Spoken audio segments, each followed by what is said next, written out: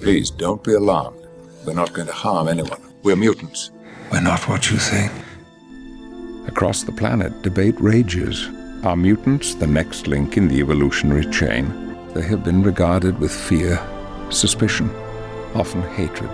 There are forces in this world who believe that a war is coming. We're here to stay. The next move is yours. We'll be watching. Hang on to something. Welcome to Now Playing's X-Men Retrospective Series. Welcome to Mutant High. Part of the Now Playing Marvel Comic Movie Series. You talk pretty tough for a guy in a cape. Hosted by Jacob. They're right to fear me. Stuart. I've seen evil, and I'm looking at it now. And Arnie. When I lose control, it feels good. Join us at NowPlayingPodcast.com each week for a new movie review. Who will you stand with, the humans or us? These reviews will contain detailed plot spoilers and harsh language. Listener discretion is advised. Let's do this. Today we're discussing Dark Phoenix, starring James McAvoy, Michael Fassbender, Jennifer Lawrence, Nicholas Hoult, Sophie Turner, Ty Sheridan, Alexandra Shipp, and Jessica Chastain. Directed by Simon Kinberg. This is the Now Playing co-host who's all rage and pain, and it's all coming out in this show, Arnie. And Stuart. And this is Jacob, and I'm special because I'm pretty cool. You are. And so is the X-Men franchise. I want to just say that when we think about Now Playing's history, this feels like a door is closing, right? The Fox X-Men universe last film. It feels like something ran out that door as it was closing.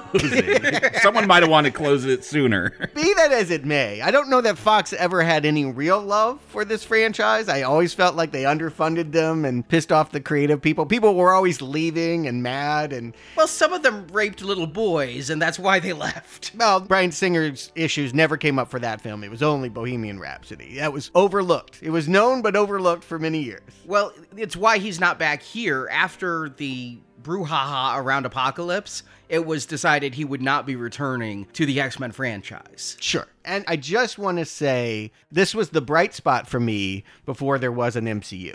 When we were reviewing all those terrible superhero movies that came out in the 80s and 90s, if you remember, I was a string of red arrows. Nothing was good. And I want to say I'm right. I don't hear a lot of nostalgia now for Punisher War Game or whatever the hell that was. Warzone. Whatever. It doesn't matter because no one actually goes back and watches those films now that they know how good a superhero movie can be. But back in a time when superhero movies were bad, these were pretty good. No, these X-Men ones, coming out in 2000, besides Blade, I know Blade is now seen as the grandfather of all the comic book films, but yeah, these X films were seen as pretty good for a genre that hadn't been established and had a shaky history. 8 out of the 12 movies I've given green arrows to. 11 out of the 12 movies I've given green arrows to. The only one that got a red arrow from me was Apocalypse. That was the one that pushed my goodwill too far. But I was thinking, the X-Men franchise has been around for 20 years. No. I'm not forgetting Generation X. Well, yeah, recounting that. Yeah. Come on. Why not? It's part of it. And that's what I like about it, too, is it's been a bumpy ride. They haven't all felt cookie cutter in the way that a DC or MCU movie can. We've had the 90210 TV pilot, Generation X. We've had R-rated raunch with Deadpool. Each Wolverine spinoff felt different, particularly Logan. And if we ever get to see New Mutants, that's apparently a horror movie. They played around with formula as they made all of these films, and that's not something we get with Marvel. They also focused more on just the debate, not with Deadpool maybe, but with the X-Men films. Yeah, is that debate is how strong do you go when you're pushing your movement? Are you trying to get equal rights? What's the right balance there? And that's what I found interesting with the X-Men films. The Marvel films are fun. I recommended a lot of those. I like, though, that there's debate and people are willing to talk and explore ideas in these films. To me, though, we're talking here like we are the ones standing around. The camera is a straight downward view. The rain is coming, and we're all standing around the grave of the X-Men saying goodbye. We are. Until they show up in Infinity War 7. But Disney has said Deadpool is a huge success, and if it's not broke, don't fix it. And it's R-rated, so that he's not going to go into the MCU. He's not going to go in the MCU, but work is happening on Deadpool 3. And Deadpool is part of this universe. We saw half this cast cameo in Deadpool 2.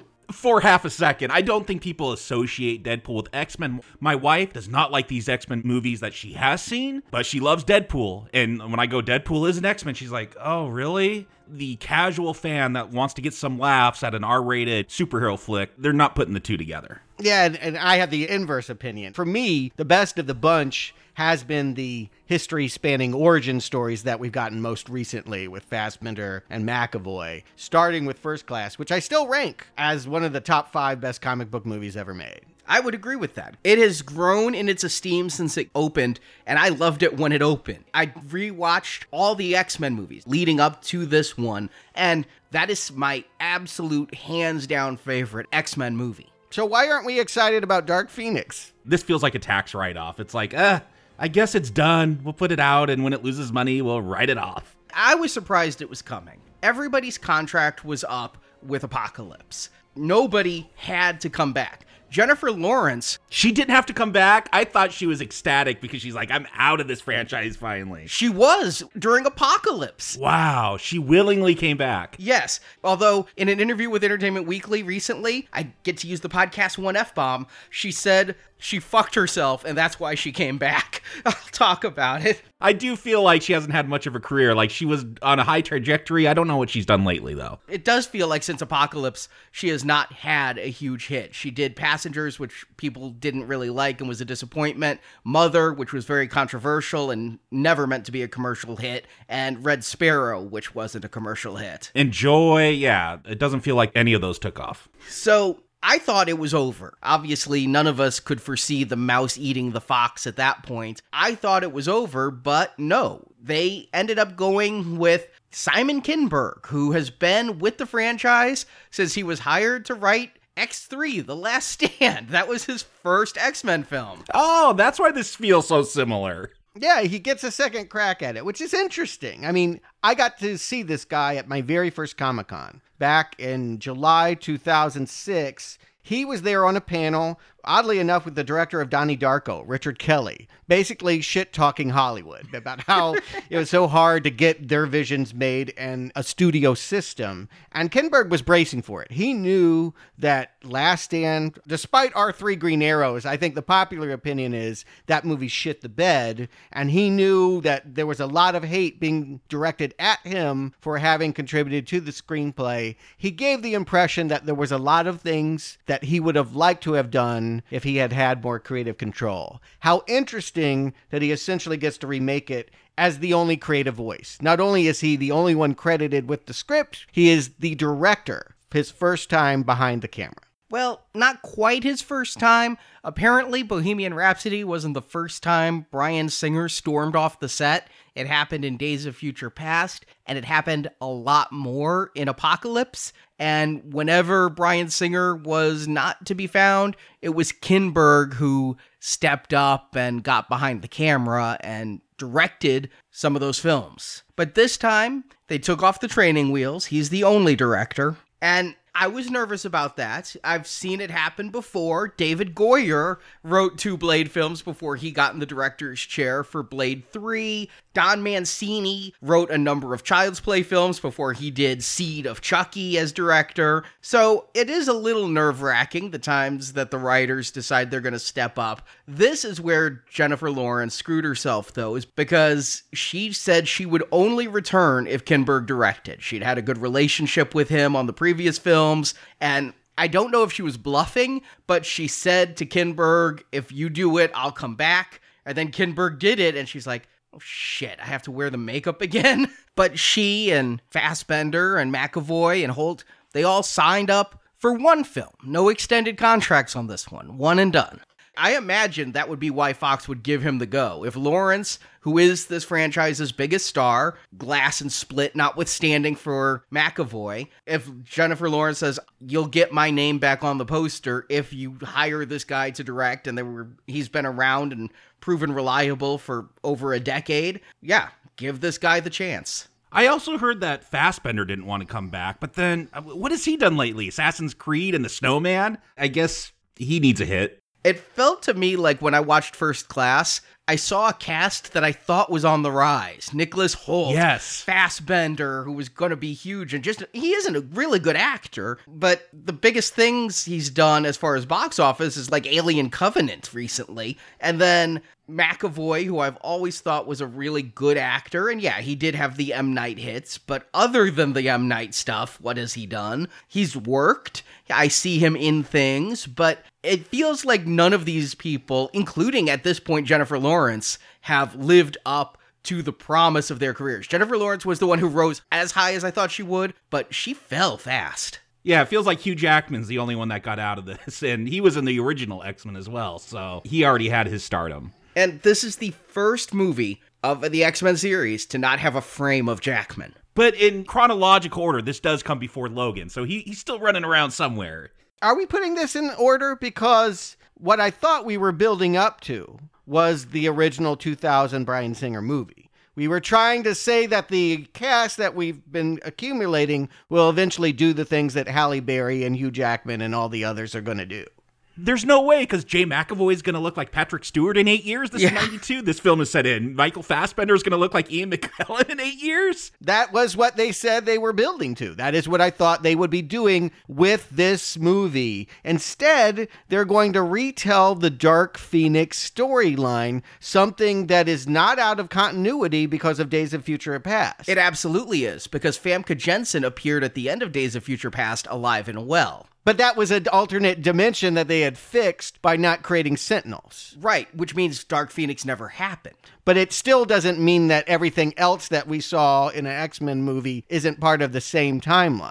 But a lot of it isn't. Although I still can't understand why Magneto aged so poorly in the 8 years from 92 to 2000.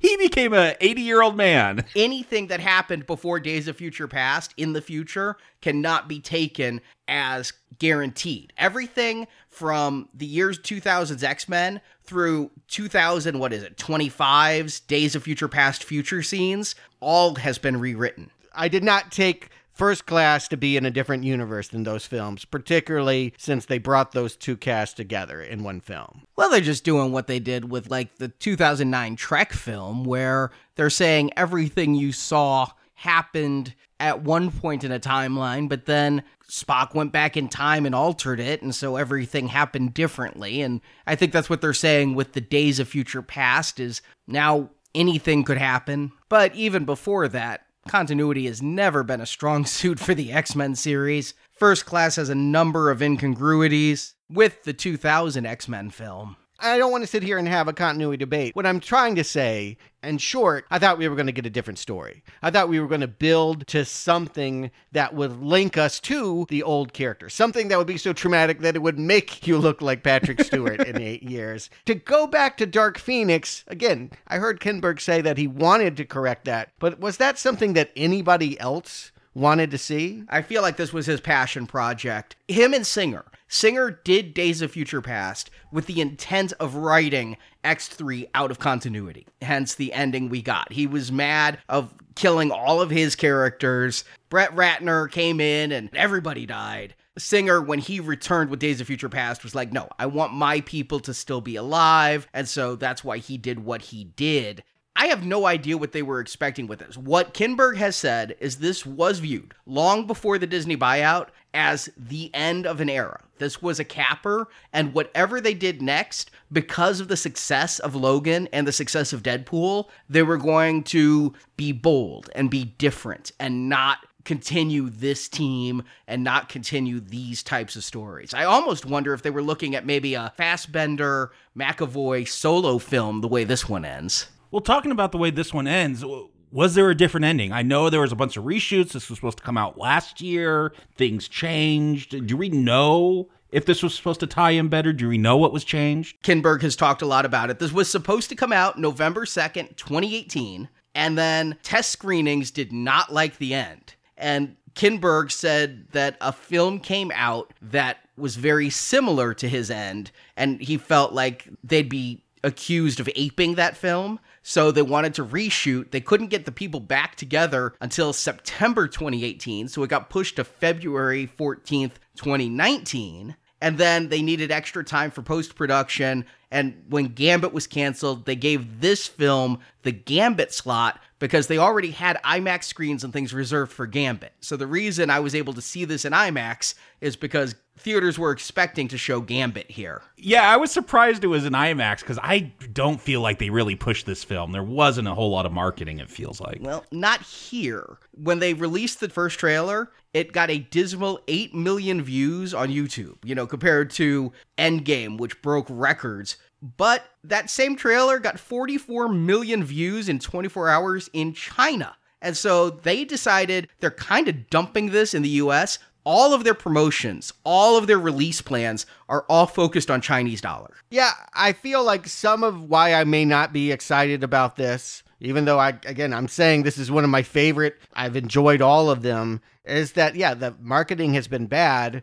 but also the idea of redoing Dark Phoenix felt redundant to me. And then I went back and read the source material and allow me to slaughter this sacred cow. Look, I warned Stuart about this. That is horrible. It is a horrible, horrible, horrible comic. Now, admittedly, maybe I have my expectations out of whack. I had never read an X-Men comic before, but because we're reviewing the anime of Akira this Friday, I had gone back and relived that manga and so thoroughly enjoyed it. I'm like, this is just incredible. And this Dark Phoenix storyline feels so similar. I wonder what Marvel's take on it. I often call Akira the Japan answer to the X-Men. Well, this doesn't even begin to touch what Akira did. It's a bad soap opera. First and foremost, Jean Grey is barely in it, and when she is, she's having some kind of imaginary sex fantasy in the 18th century with the Hellfire Club. It's mostly about going to discos, and then they bring in space aliens for a battle that was never shown. She apparently flew into space and caused a ruckus, and now it's bringing down the Skrull or the Krell or something on us. She kills a whole planet of people. She sucks up the energy from a star, and that wipes out a planet. Mass genocide. I was surprised at how disjointed it was and just badly written. Chris Claremont is some genius writer. He wrote X-Men for like 20, 30 years or something, but I agree, Stuart. I do not like Chris Claremont. I know a lot of people love him, but man, he puts a lot of words in those bubbles, and it is just too much for me. That's exactly it. I mean, the characters were practically crushed to the floor because the dialogue bubbles are that long, and there's no need for it. You read Akira, and they're just pages and pages of beautiful destruction. And this is just all words, and none of them are poetic. Let me be the dissenting voice here. I know you're more sympathetic, Arnie. You give the counterpoint. Remember, I wasn't floored by Watchmen when I read it. I think a lot of this is revolutionary for the time it came out. And the Dark Phoenix saga is 40 years old. But Jean Grey was in the very first issue of X-Men when she was a telekinetic called Marvel Girl. And Chris Claremont came in and created drama and would kill off characters. It was basically the Game of Thrones of comic books of its time. You never knew who would live, who would die, who would turn evil. So Ratner's instinct may not have been wrong. No, I don't think it entirely was. The problem was the studio said they wanted the Gifted story, and Kinberg and Ratner wanted to do the Dark Phoenix story, so Dark Phoenix became a subplot instead of the plot. Mm-hmm. And they were trying to go off of Joss Whedon's recent Gifted comic arc that was a big success. But if you read these at the time and you were into X-Men and you'd seen these characters come and they introduced a character just to kill him in, like, the third issue so that you could know all bets were off with these people, and you'd not really seen superhero deaths before like that Jean Grey turned evil, became superpowered, and then it ended with her death. That is shocking to a character that people had a 26-year history with. I can understand if you did. I'm just saying, as someone that never read an X-Men comic and heard that this was great writing, it's not great writing. It's poor writing. No, it's not an entry point to the X-Men series is the thing. But no. I do like Claremont's storytelling. I agree. He gets a little verbose. But when you deal with the Claremont era of X-Men, every arc that's iconic comes from Claremont. Yeah, no, I agree. Like, Stan Lee and Jack Kirby, when they created X-Men, that was not a hit like Spider-Man and Fantastic Four. It kind of went away, and Chris Claremont is the one who made it popular, and it has stuck really since the 70s when he came on there. But I've said before, like, here's my bias. I was never a huge X-Men fan. Like, I liked Wolverine. There'd be individual X-Men that I liked. I never liked reading the books. It felt like its own superhero universe. It's so big and so many characters. It was hard to just get into. I don't like when X-Men go to space, which is a big part of Dark Phoenix. And yeah, Chris Claremont, I'm not into his writing, but I'm like, oh no, we're getting space X-Men in this one. It doesn't really go there. Like, I felt like there was going to be a whole lot more space. And yeah, they keep this one pretty grounded. That was the big shock to me, how much more this is like The Last Stand than like that Dark Phoenix saga comic. And the entire original ending that test screenings didn't like was in space. Oh, okay. See, and I felt like when I read the comic, the reason why it went into space was it was being written in the late 70s and Star Wars was the thing, and it was just them grasping on trends. The story didn't need to go there. And again, I just didn't feel like Jean Grey was an important character. She was a prop, and it was all about the Hellfire Club and Wolverine and basically any other X-Men other than Dark Phoenix. She was a poorly constructed villain or hero. I couldn't make anything out of it. So if they're going to go back to this, my sense is they're going to have to start from ground zero. They're going to have to create a whole new thing, because I wouldn't want to see the comic book brought to life on screen. That would be a bad movie. You would have to do it like Marvel's Cinematic Universe, and you couldn't bring it into this X-Men universe. I firmly believe 10 years from now playing, we'll be discussing the Dark Phoenix saga as told in the Marvel Cinematic Universe that is much truer to the comic, but still adapting the comic for modern times. I made that joke to my wife. This is like getting Spider-Man's origin every couple of years. She doesn't understand all the mechanics with Fox and Disney. I'm like, well, no, now these characters, they're not going away. They're just going to be in the Marvel movies now. So again, Avengers 27, we'll get this story again. And despite all these misgivings, I was still kind of hopeful. This is still one of the films of the summer I was most anxious to see because of that goodwill. I had my own little marathon. I rewatched First Class, Days of Future Past, Apocalypse. Was really interested in Apocalypse because I gave that a green light and I didn't feel good about it. Yeah. I was like, did I really think that was a good movie? I'm going to stand by my very mild recommend. It is not a very well-shaped movie. It is a bunch of storylines thrown in a bag, shook up, and vomited on screen. It is poorly constructed, but I do think it has some very charming bits in it. There are many things that I liked, and the fact that it's this garbled mess, I kind of forgive it. You tend to give a pass to things when there's goodwill. And the goodwill that had been built up by the previous two movies allows me to say, yeah, it's not the worst thing in the world.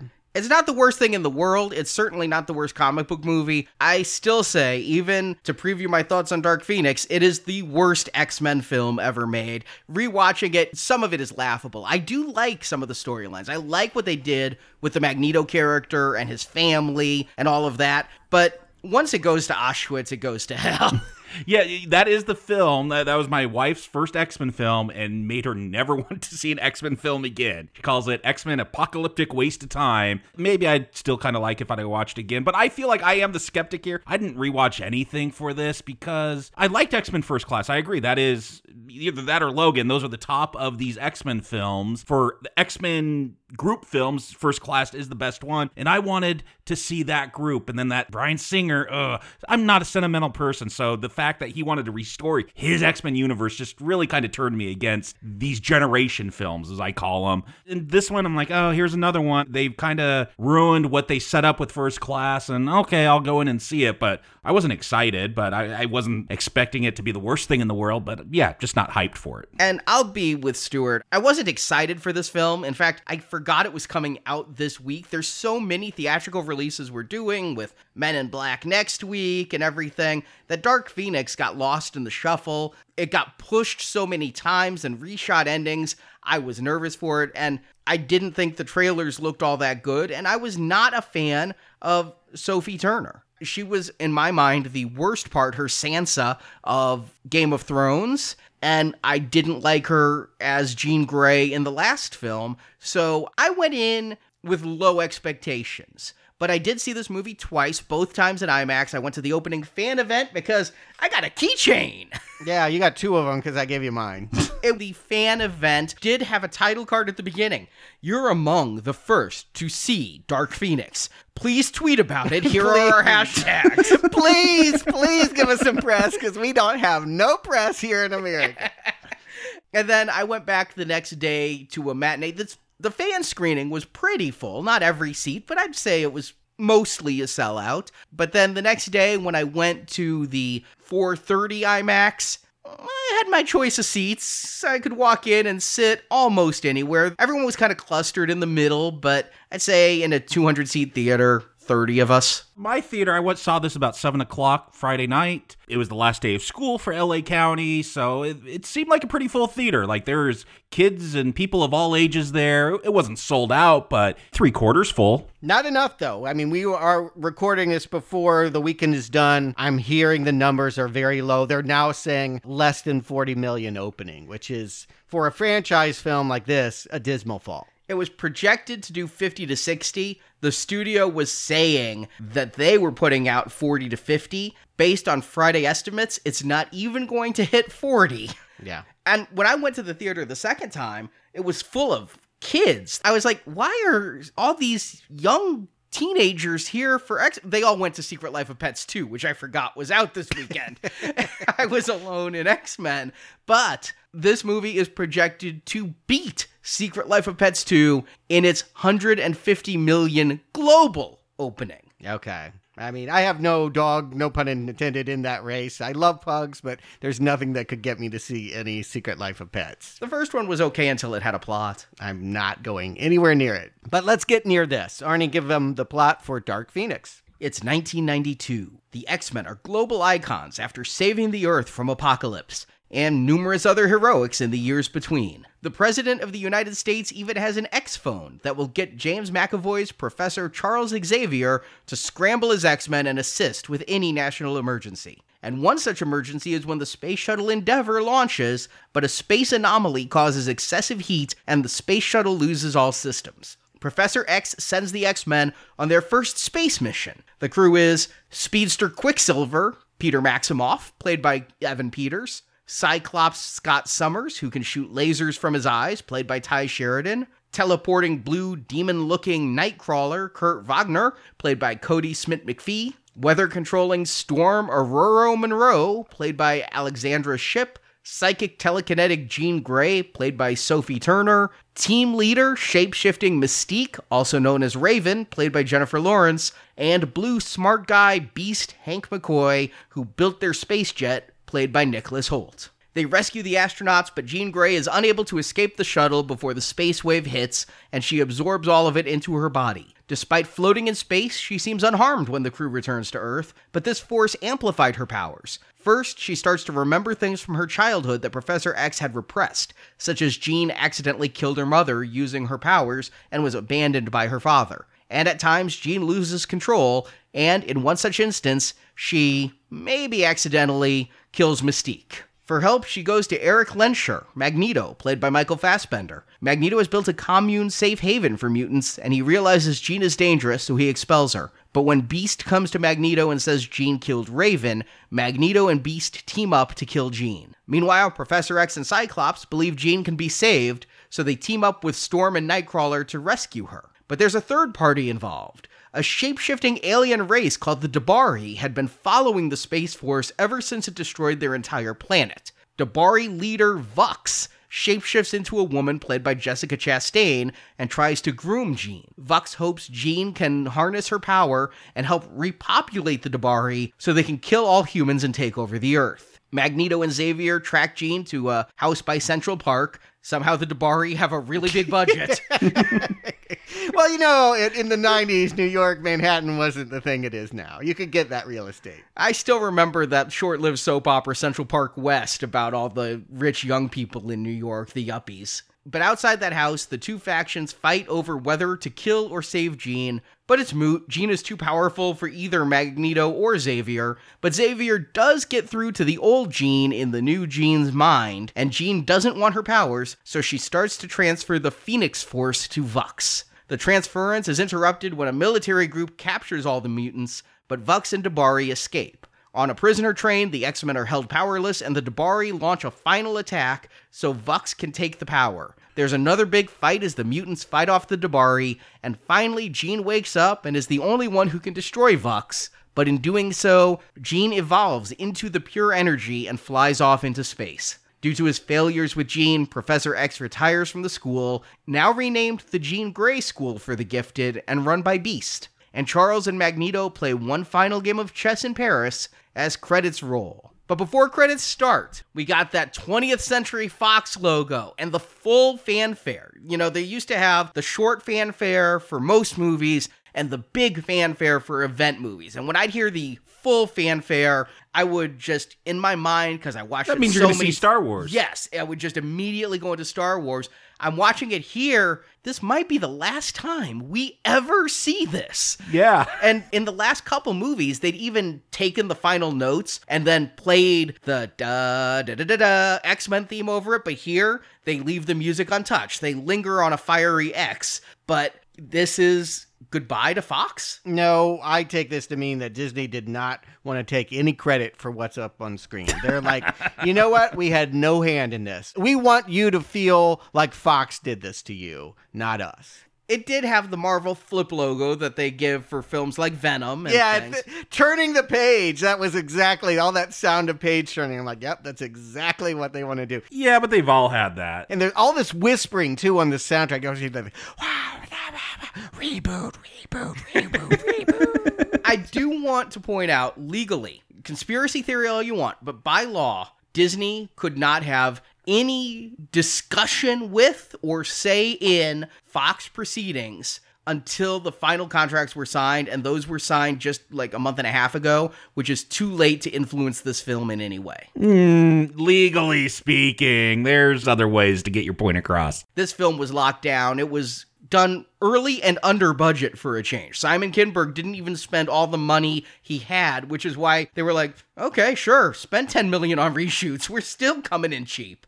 Yeah, I'm not here to say that Disney did the entire hit job. Fox has always treated X-Men bad. And when it has been successful, it's because the directors and the cast have rallied and made it better than the tight deadlines and cut budgets would have allowed for. But we open in 1975, and, you know, it looks on the calendar like a good date to pick. It's a couple of years after Days of Future Past and significantly before Apocalypse. We saw Jean Grey was an established student, late teens or 20s. So we need to be well before that. But 75 is also a big year for the X-Men. The X-Men had gone out of print, or really just printed reruns for a while. In 1975 is the year Chris Claremont took over the X-Men. It's also the year that they changed the X-Men lineup with Giant Size X-Men #1. And so you were introduced to Banshee and Wolverine, Havoc, Nightcrawler, Colossus, Storm. And so we're in 1975 with Jean Grey and her parents. We kind of saw this in X3, right? The young Jean Grey scenes. We saw a lot of this in X3. Although this scenario is different. In X3, she just lived in suburbia, a place that did not understand her power, and she was whisked away by 2 mutants. Here, she is going to be orphaned, so we think, because she doesn't like what's playing on the radio. The parents want to hear Glenn Campbell by the time I get to Phoenix. Haha. And she would rather go with Werewolves of London. Yeah, but Werewolves of London didn't even come out for 3 more years. Is that true? She's magic. She created it in her mind and put it on the radio. She got the power. Yeah, her Phoenix Force got radio waves from the future. Future. And it's true, fighting over the radio is an age-old battle between parent and child. I remember many a road trip where I insisted... Oh, there was no fighting. We didn't get a voice in it. It was the soundtrack to whatever, Phantom of the Opera or Les Miserables or... If my dad was in the car, there was no say. We were listening to classical opera. Yeah, my dad did that too. And if my mom was in the car, she decided that there were going to be enough fights about other things that she'd let us decide to. Then the children just fought amongst themselves over what to listen to. Thank God the Walkman came out and we could all just listen to our own music. All I'm saying is I understand this 8-year-old girl's pain when she says, quiet. Okay, yeah, it causes a car accident, but at least it stops the Glen Campbell. You know what I noticed on the second showing, though, is she yells, be quiet, be quiet, be quiet. And the mother and father turn around to be like, what's going on with our daughter? But that last be quiet, her mother, her eyes close and she slumps. I don't know if Jean killed her mother or just made her pass out or... I saw the dad moving at the end after they get in this horrific car accident. I'm like, is he going to live and give her up, or is that just like a few twitches before he dies? It's pretty obvious that his head and his hand are moving, whereas the mother, her eyes opened during the crash, even though she was asleep before it. She is completely dead. She's got slashes on her face. Jean protected only herself. And just like instinctively, she has zero injuries. We get the scene of her like erecting a force field and the glass can't touch her. Yeah, you're saying she protected herself. I don't think she intentionally wanted to hurt her mom. I think they're setting up, and they set up with some voiceover, what is fate and what the power with blah, blah, blah, all this stuff. Blah, blah, yes. blah is right. Boy, all the dialogue in this is really bad. Yeah, but it got the feeling that she just has this power and she's a child. I think they say she was 8 years old when this accident happened. She can't control it. Again, I think it's instinctual, that force field and everything. And this is where I start to smell the lack of money, too. Like, they veered into another lane of traffic and hit a truck, and when they cut to the wide shot, it's just one car. Like, the truck kept driving. It didn't even stop to see what happened. Like, no, we're not going to pay to have another truck on set. We're just film it as is. This is good enough. Well, I do think focusing on the dead parents is the right way to go, instead of focusing on some irate truck driver.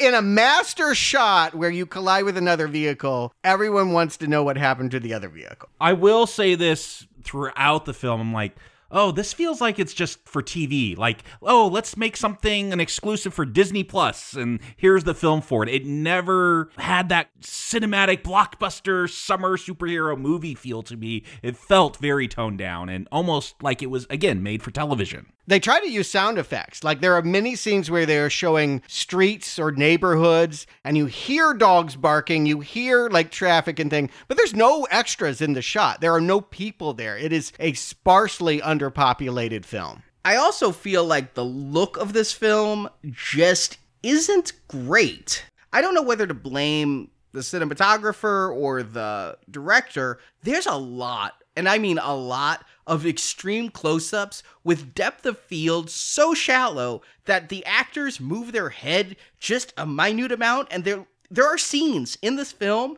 that are out of focus. There's scenes of J-Law where I thought it was a still with voiceover. It's so close on her face. I'm like, is she even moving? Is this even a motion picture at this point? I thought that was intentional. I thought they were trying to say we're getting closer than you've ever been to the characters. Because you're right. There are many times where you're only getting part of their face and only like the eye is in focus. Yeah, I never realized how many blue X-Men there were until this film, because you get so many close-ups, and I think you got 3 blue people. Yeah, Marjorie actually asked me if there was a printing reason why there are so many blue people in X-Men, and I had no answer for her. I was like, you're right, there are a lot of blue people.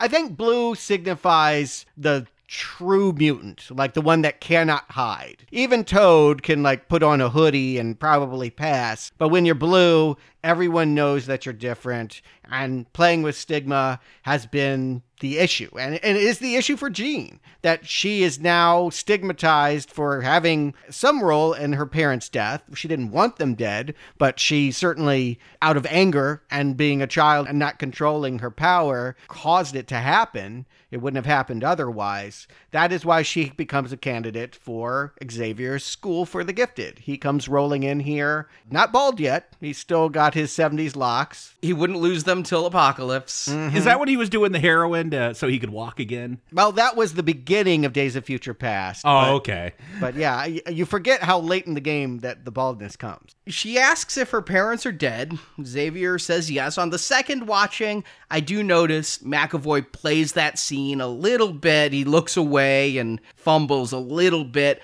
I took that the first time I saw it as being uncomfortable because you hear the doctors like, who's going to tell her? And so I thought it was just he was uncomfortable saying they were dead. But no, we later find out he's lying and the dad is alive. And we're going to get this wonderful, sarcasm off, pen metaphor where she thinks that special means weird or crazy. And he's like, I'm going to give you a pen. You can draw something with this pen, or you can stab someone with this pen. Either way, it's your gift, and you choose what to do with it. And Stuart's having PTSD because he remembers being at Comic-Con and watching one guy behind him stab another. See, it's true. You can use it as a weapon. It was a pencil, but I'm like, yep, I remember all too well, X, how that can be used as a weapon. Yeah, maybe it's a little clunky because it's a pen. You know, the pen is mightier than the swords. I like the metaphor that, yeah, these powers aren't inherently good or bad because that's kind of been the whole thing with the X-Men is the government's always like bad, bad, bad, bad, bad, and Xavier's always trying to do good, good, good, good, good, and then Magneto's always screwing that up. You know, you look at technology today or people that get into the gun debate. It's just a thing. It's just an object, and it depends on the user if there's good or bad attached to that. And here's a big difference between Last Stand and Dark Phoenix. In Last Stand, X knew, even in this moment, this was the most powerful mutant that ever existed, and that he needed to put a mind screw on her so that she did not become fully fledged. Yes, he's mentoring her and trying to have her develop her powers, but only to a point. But she always had them. Here, because they are going to have a space storyline and they want to be a little bit more true to the original comic, she's not going to really become Phoenix until we jump to 1992. Yeah, but she became Phoenix in Apocalypse. Remember that ending where she, became a big fiery bird and killed Apocalypse?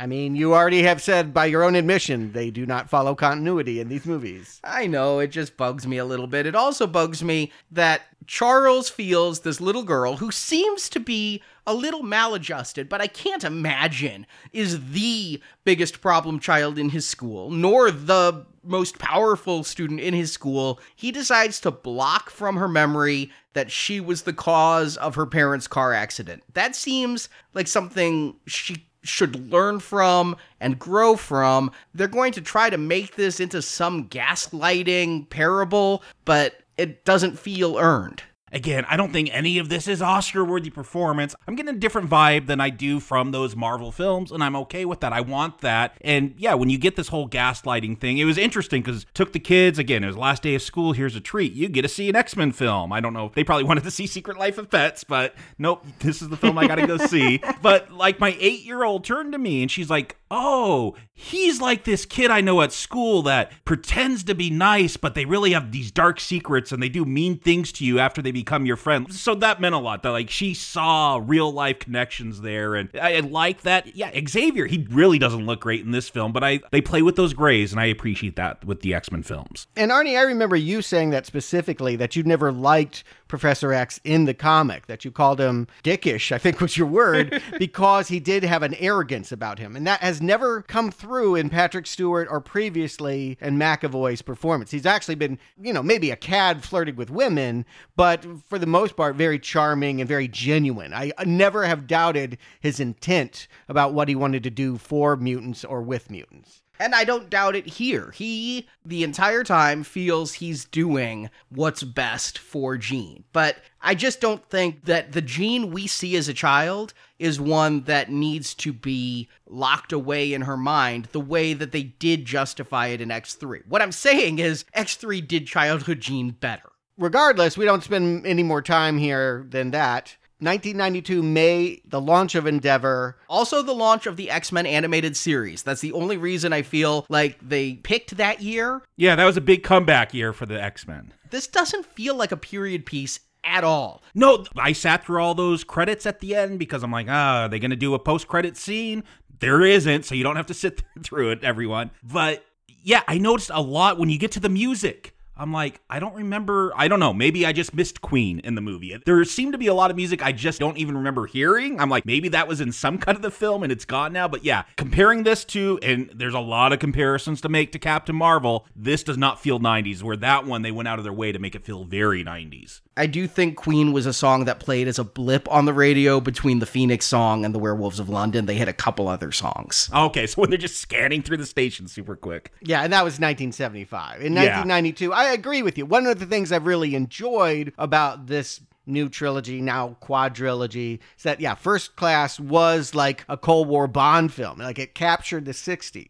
Days of Future Past captured the conspiracy mentality of the 70s. Apocalypse captured that 80s kitsch and the Cold War arms race. They really did encapsulate, sometimes broadly, but that's okay. It's a big Hollywood flashy movie. They always make a point of trying to say something about the times. And this movie, if it's commenting about the times, it's commenting about our times right now. It's commenting on Me Too and what we feel about male privilege power. It's not saying much about what I remember. And I have very solid memories about the 1990s. Yeah, 1992 is the year I graduated high school. I remember everything about it. I remember the music. I was looking forward to a Captain Marvel-like revisiting of that year. The other thing is the previous movies have all dealt in reality. We saw footage of JFK in the 60s one. We saw a lookalike of Nixon in the 70s one. Here, that guy is not Bush.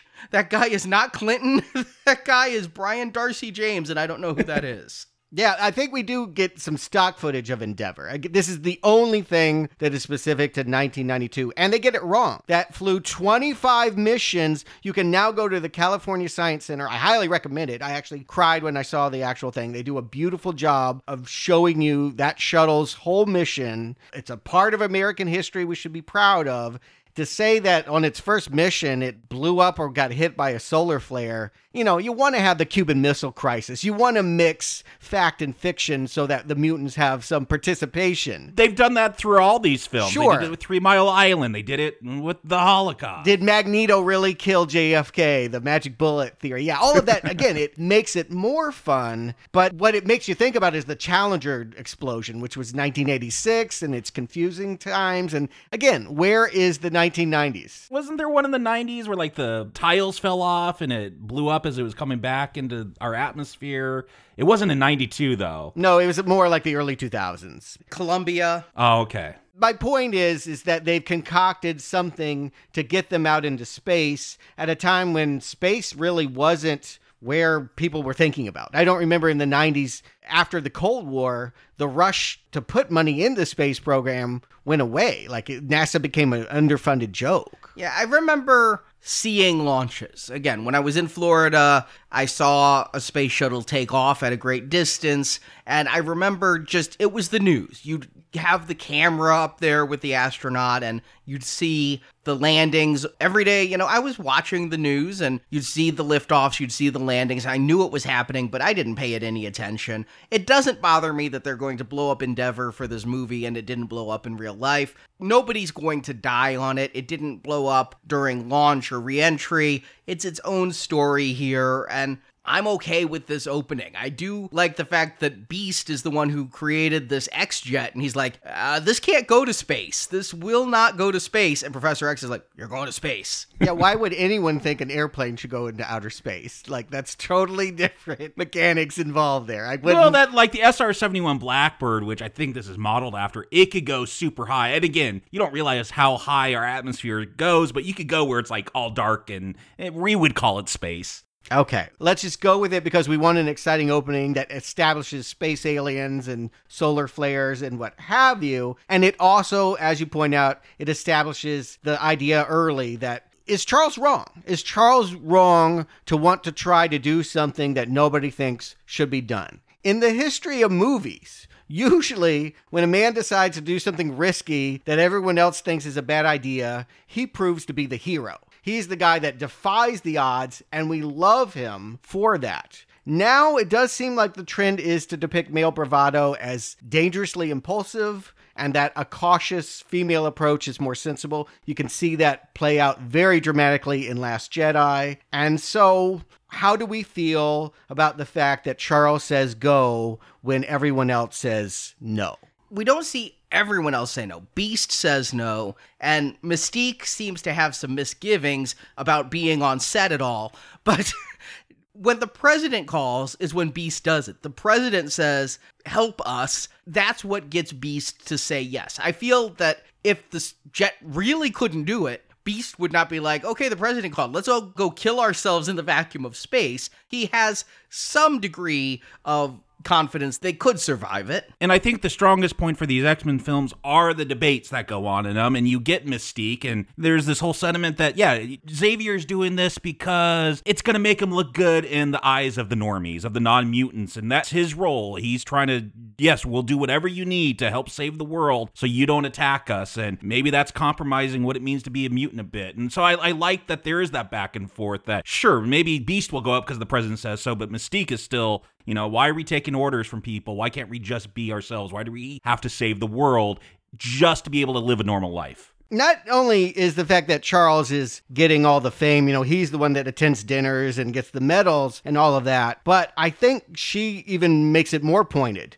You just sit there. We're the ones actually putting our lives on the line. But is that fair? I mean, hasn't Charles proven himself in battle previously? Isn't part of the reason why he's in the chair is because he did put himself on the front of the line? And shouldn't his physical disability count for why he may stay behind? What she says specifically is, when's the last time you risked something? Maybe not risked his life, but risked his reputation or risked anything, maybe taking a risk by telling the president, we don't think this is safe for our people. And he is rolling around with a freaking neon X on the back of his chair. He is high pimping there. And as for Mystique, this is our first look at Jennifer Lawrence in this film. And I got Superman 4: The Quest for Peace out of this. Mystique in these films is like Christopher Reeve in Superman. The first film, yes, please, this is going to be great for me, my career. I'm so excited to do it. I'll do whatever you need. Second film, yeah, let's keep going with this. This worked.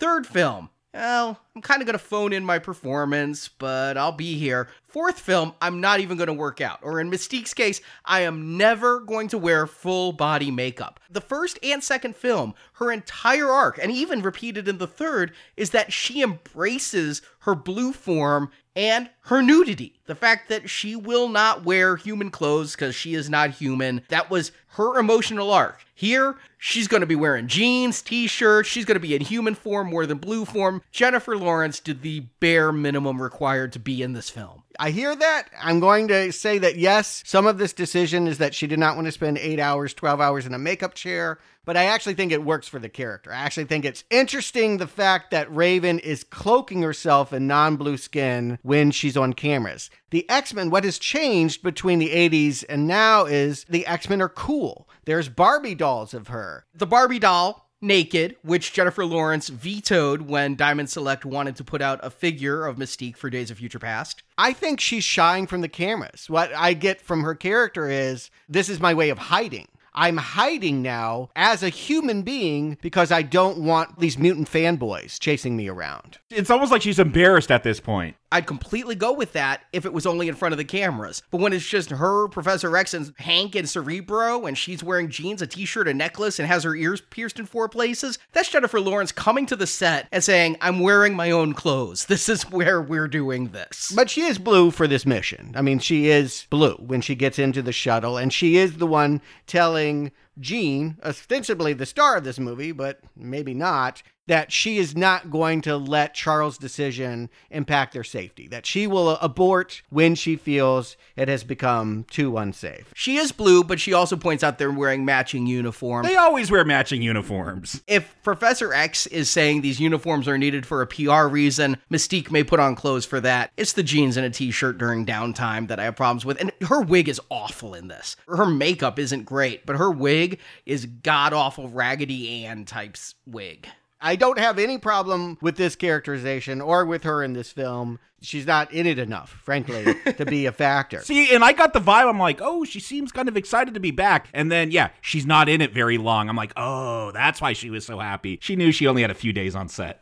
And you know what? It's not her movie. She's had many movies to be a focal point, and I've loved her for it. I do think Mystique grew in my esteem because of the movies where she appeared as the character. I mean, she's just cool because she's a shapeshifter. But if it's Dark Phoenix, then we should care about Jean. And that's the focus going into this mission, is that Jean's going, along with the other characters they had from the 80s. Quicksilver, Nightcrawler, Cyclops, Storm. Why Storm, though? I gotta say, unless you need a refill on your drink ice, there's like no point in ever having Storm ever. If they got a solar sail, she could cause some cosmic winds to blow them somewhere. I had to look this up. Is there moisture in space? She's going to create ice out of space. No, she can create weather in an atmosphere. I'll go with it. She can take moisture from humidity out of the air and make ice cubes. I'm fine with it. She is useless in space. I found this characterization to be pretty useless throughout. Storm has actually never been that important until Halle Berry won an Oscar, and then they gave her the school. But the character herself, I'd really have liked to seen one of these movies given her a substantial storyline. I've always felt disconnected from Storm. Yeah, I get the feeling that a lot of them get short-shrifted here. And talk about this being a 90s period piece, there's not a whole lot of pop culture references, but it feels very brooding,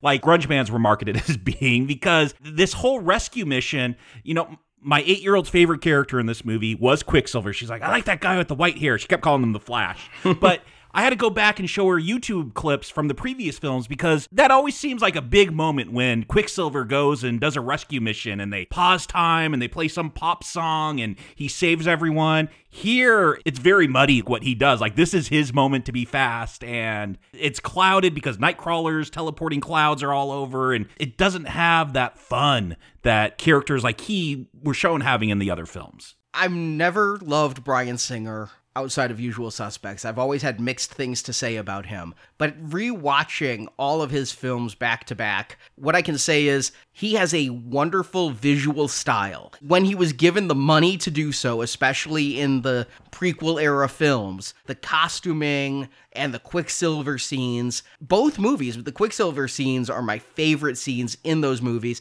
I've got thinking later in this movie, Mystique and Beast are going to say, we're the last of the first class. And I'm like, you're right. Everybody in this movie is second class.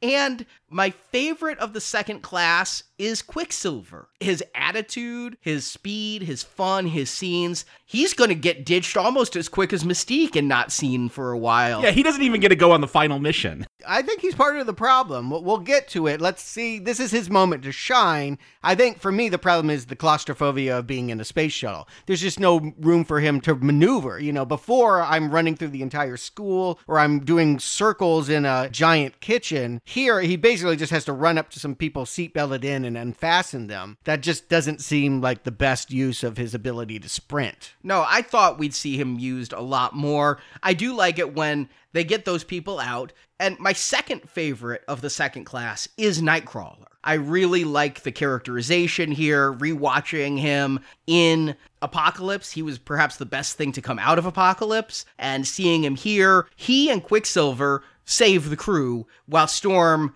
maybe creates ice out of nothingness. Yeah, Storm has no value. Cyclops stopped the spinning. That one thing that was happening was that Kurt couldn't zap over there until it got into a fixed position. So Cyclops put his visor up to a telescope and zapped the ship and it stopped moving. They each get one facile little part of the puzzle, so it looks like there was a reason to bring them along. And of course, Jean's big moment is that because they forgot to get the captain. Where's the captain? How big is this shuttle? This guy could clearly have looked all throughout the ship, but they didn't get the captain. She's got to go over there to hold the ship together in the milliseconds while he looks for the captain and rescues the captain, and that's why she gets zapped by the solar flare. And it's such a contrived situation because she's like, I can hold it together, but I have to be on the shuttle to hold it together. And one of my favorite little moments is Quicksilver. He uses his speed, and we don't see this in slow-mo. He, puts a helmet on Nightcrawler and duct tapes the hell out of it. Duct tapes it on, yeah. But Jean goes over with nothing. I mean, I know she's powerful even before the solar flare. We saw her made a force field around her as a little girl. I don't know. I'm not going to complain about this. Yeah, she can breathe in this breaking up space shuttle. It's inconsistent. I'm not worried. This is a big action scene. It's the beginning of the film. You got to have a scene like this. I'm not worried about how she's breathing. Yeah, I don't think it's the greatest setup for her getting the space power. I think there probably would have been better ways to do it. However, for budget and time and whatever reason, she's standing in the wrong place at the wrong time, and she gets zapped, and she's there partly at least because Charles said, you can do it, you should do it. However you want to interpret his pep talk, it's another example of this powerful male figure putting this woman in harm's way. She's a superhero, and Raven said she'll turn the place around. She gives her the 30 seconds. I don't question this choice. I really don't. It's a rescue mission. You do what you can to rescue the others. I mean, Charles isn't any more guilty than the audience. I mean, the audience wants to see them rush into the burning building and say, who gets a medal for telling people, don't send the firemen in, the fire's too big? Like, we always want to see people defy the odds. So this is a movie that's going to be very challenging in that it's going to make the case sometimes that bites you. The problem is, if you took a certain marginalized people and said, look, if you want to be equal in society, you have to be firemen and you have to risk your life. Again, that's what I find interesting about the debate in this film is, yeah, just because they have superpowers, why is it on them to have to save the world? And I get Mystique's resentment. Yeah, but I don't know what she can do. And I never have really understood Jean Grey, I would say. Knowing her only from the movies, I thought she was mostly like a telepath or something, but it seems like she can do anything that anybody needs at any given moment. And since we've seen mutants absorb power before, Kevin Bacon ate a whole nuclear sub-reactor in First Class, it doesn't seem like this dramatic deal that she gets zapped by space lights. I mean, I don't even know what it is. They don't even know what it is. That's not coming from the sun. They call it a solar flare, but it's like this wisp of a space cloud. I call it the Phoenix Force because I've read future comics that would happen and they call it the Phoenix Force. You know, they refer to it as this energy thing. I think naming it Phoenix Force is easier to really put a button on. And it was coming for her. If she'd been on the shuttle, it would have gone to the shuttle. If she'd been on Earth, it would have destroyed the planet. It was coming for her? Or where do you get that from? I never got that impression. That was a line of dialogue that made me cringe late into the movie. Oh, okay. So it's just a line. I don't understand that conception. If that were the case, why do we even go up into space and do this at all? Because it would have destroyed all of Earth if it had come to Earth for her initially. So what is said by Vux later on is this is the force that created the universe. Before the Big Bang, there was this Phoenix Force, and now it's been all over the galaxy, and it destroyed the Dabari planet, and so they've been following this force, and it was drawn to Jean as the most powerful being in all of the universe. That's dialogue that comes later that feels like patchwork over something that could have been set up better here, but whatever. This is what we've been told is the preferred version of the story than what Ratner gave us, that she always was the Phoenix and was contained by Charles. Ironically, I feel like that setup would play better to this idea that Charles is a predator or a child abuser. Like if they had kept that idea that she was always the Phoenix and Charles limited her, I could see him as a more negative person than I do. When we get back onto Earth, they definitely want it to, I mean, Mystique is the one to just verbalize it. Like, you could have killed her. We could have been having a funeral, you know, hashtag X-Women. Okay. She says, you should rename this team to X-Women because the women do all the saving. No, Kurt and Quicksilver did everything while Mystique sat on her ass watching. No, and see, that's why I would bring up Quicksilver as maybe not being portrayed as heroic later. He takes credit for what Jean did. He said Jean basically did nothing and he did everything. Oh, see, and I just took that as a joke that he's trying to impress these little kids. Of course it's a joke, but in kidding, that's sometimes where you can slip in things. And it's like, yeah, that's true. He really does have this conception that he's better than everyone else and that she did nothing. I took that just as a complete joke. And if you look at it statistically, Quicksilver and Kurt saved 8 crew members, and then Jean and Kurt saved 1 crew member. Nobody could do jack or shit without Kurt. Well, this is one mission. I mean, we got to go tally up everything. And nobody wants to get into that kind of fine-tuning of, well, you did this and I did that. This is not a line that fits the character. This is pandering. You mentioned The Last Jedi. This is like the mansplaining in that film, where this does not feel like an organic thing for the character of Mystique to say at this moment. I'm not saying it's not something worth saying. It is something worth saying, but if you're going to say it, you need to earn it and make it feel organic. This feels like she jumped to modern day, #MeToo. Later on, other characters are going to say equally ham-fisted lines. It starts here. It starts with Mystique. I don't know where this line comes from. Here's what I would say. That she made it about gender, and I think her problem is really, I don't want a boss. This is someone that wants to go into business for herself. She wants to leave the team. To me, Charles is not guilty of anything that, again, most of the audience wouldn't have wanted. Everyone would have wanted the X-Men to rush in and defy the odds and save the day. It seems uncharitable to demonize him for being a privileged white man in power. Anyone, white, black, young, old, rich or poor, male or female, wants exceptionalism. That's what we celebrate in America, and it makes sense that America is rallying around the mutants because they're being exceptional. And she is railing on the general for ordering the troops into a battle? I mean... But they're only troops because this is the only way they could coexist with humanity, and that's her resentment, is they're not allowed to just be. I don't understand her resentment fully, because all of a sudden she's going to say to Beast, what do you think the X in X-Men stands for? Well, she's been around for a long time, and she's never had this problem. She's stuck around. Admittedly, at the end of the first two movies, she left. She's always had a problem. She's always been running away. But at the end of the third movie, she chose to stay with these X-Men. I'm getting that Xavier is enjoying the privilege. They've been talk about, I wish they showed instead of tell, but they say he's on magazine covers and getting presidential medals. I mean, we see him being celebrated for saving the shuttle when he wasn't even on there. I get that, and if her problem was his ego and his taking risks, I would completely agree with her. And she's going to leave. She wants to leave. Now, again, take a look at the fact that she's not blue. I think the celebrity triggers her. I think what she's really saying is all of this attention on us makes me highly uncomfortable. And, you know, I've known people that, like, they've gone through a physical transformation. Maybe they lost a lot of weight or something. And you think, oh, they're going to be really extroverted. In fact, sometimes the opposite happens. Like, oh, all these people love you and you have your own doll and we want to interview and meet you and all that. And she's like, I don't want to be here anymore. To me, that's where I see the root of her anger. She's misdirecting some of it at Charles for being the one in charge, when in fact, she just doesn't want to be in the spotlight. If I were Charles, I would say, thank you very much. Go do your thing. I think what she's really saying is, I've reached the point where I no longer fit into this school and I need to go do my own thing. Great.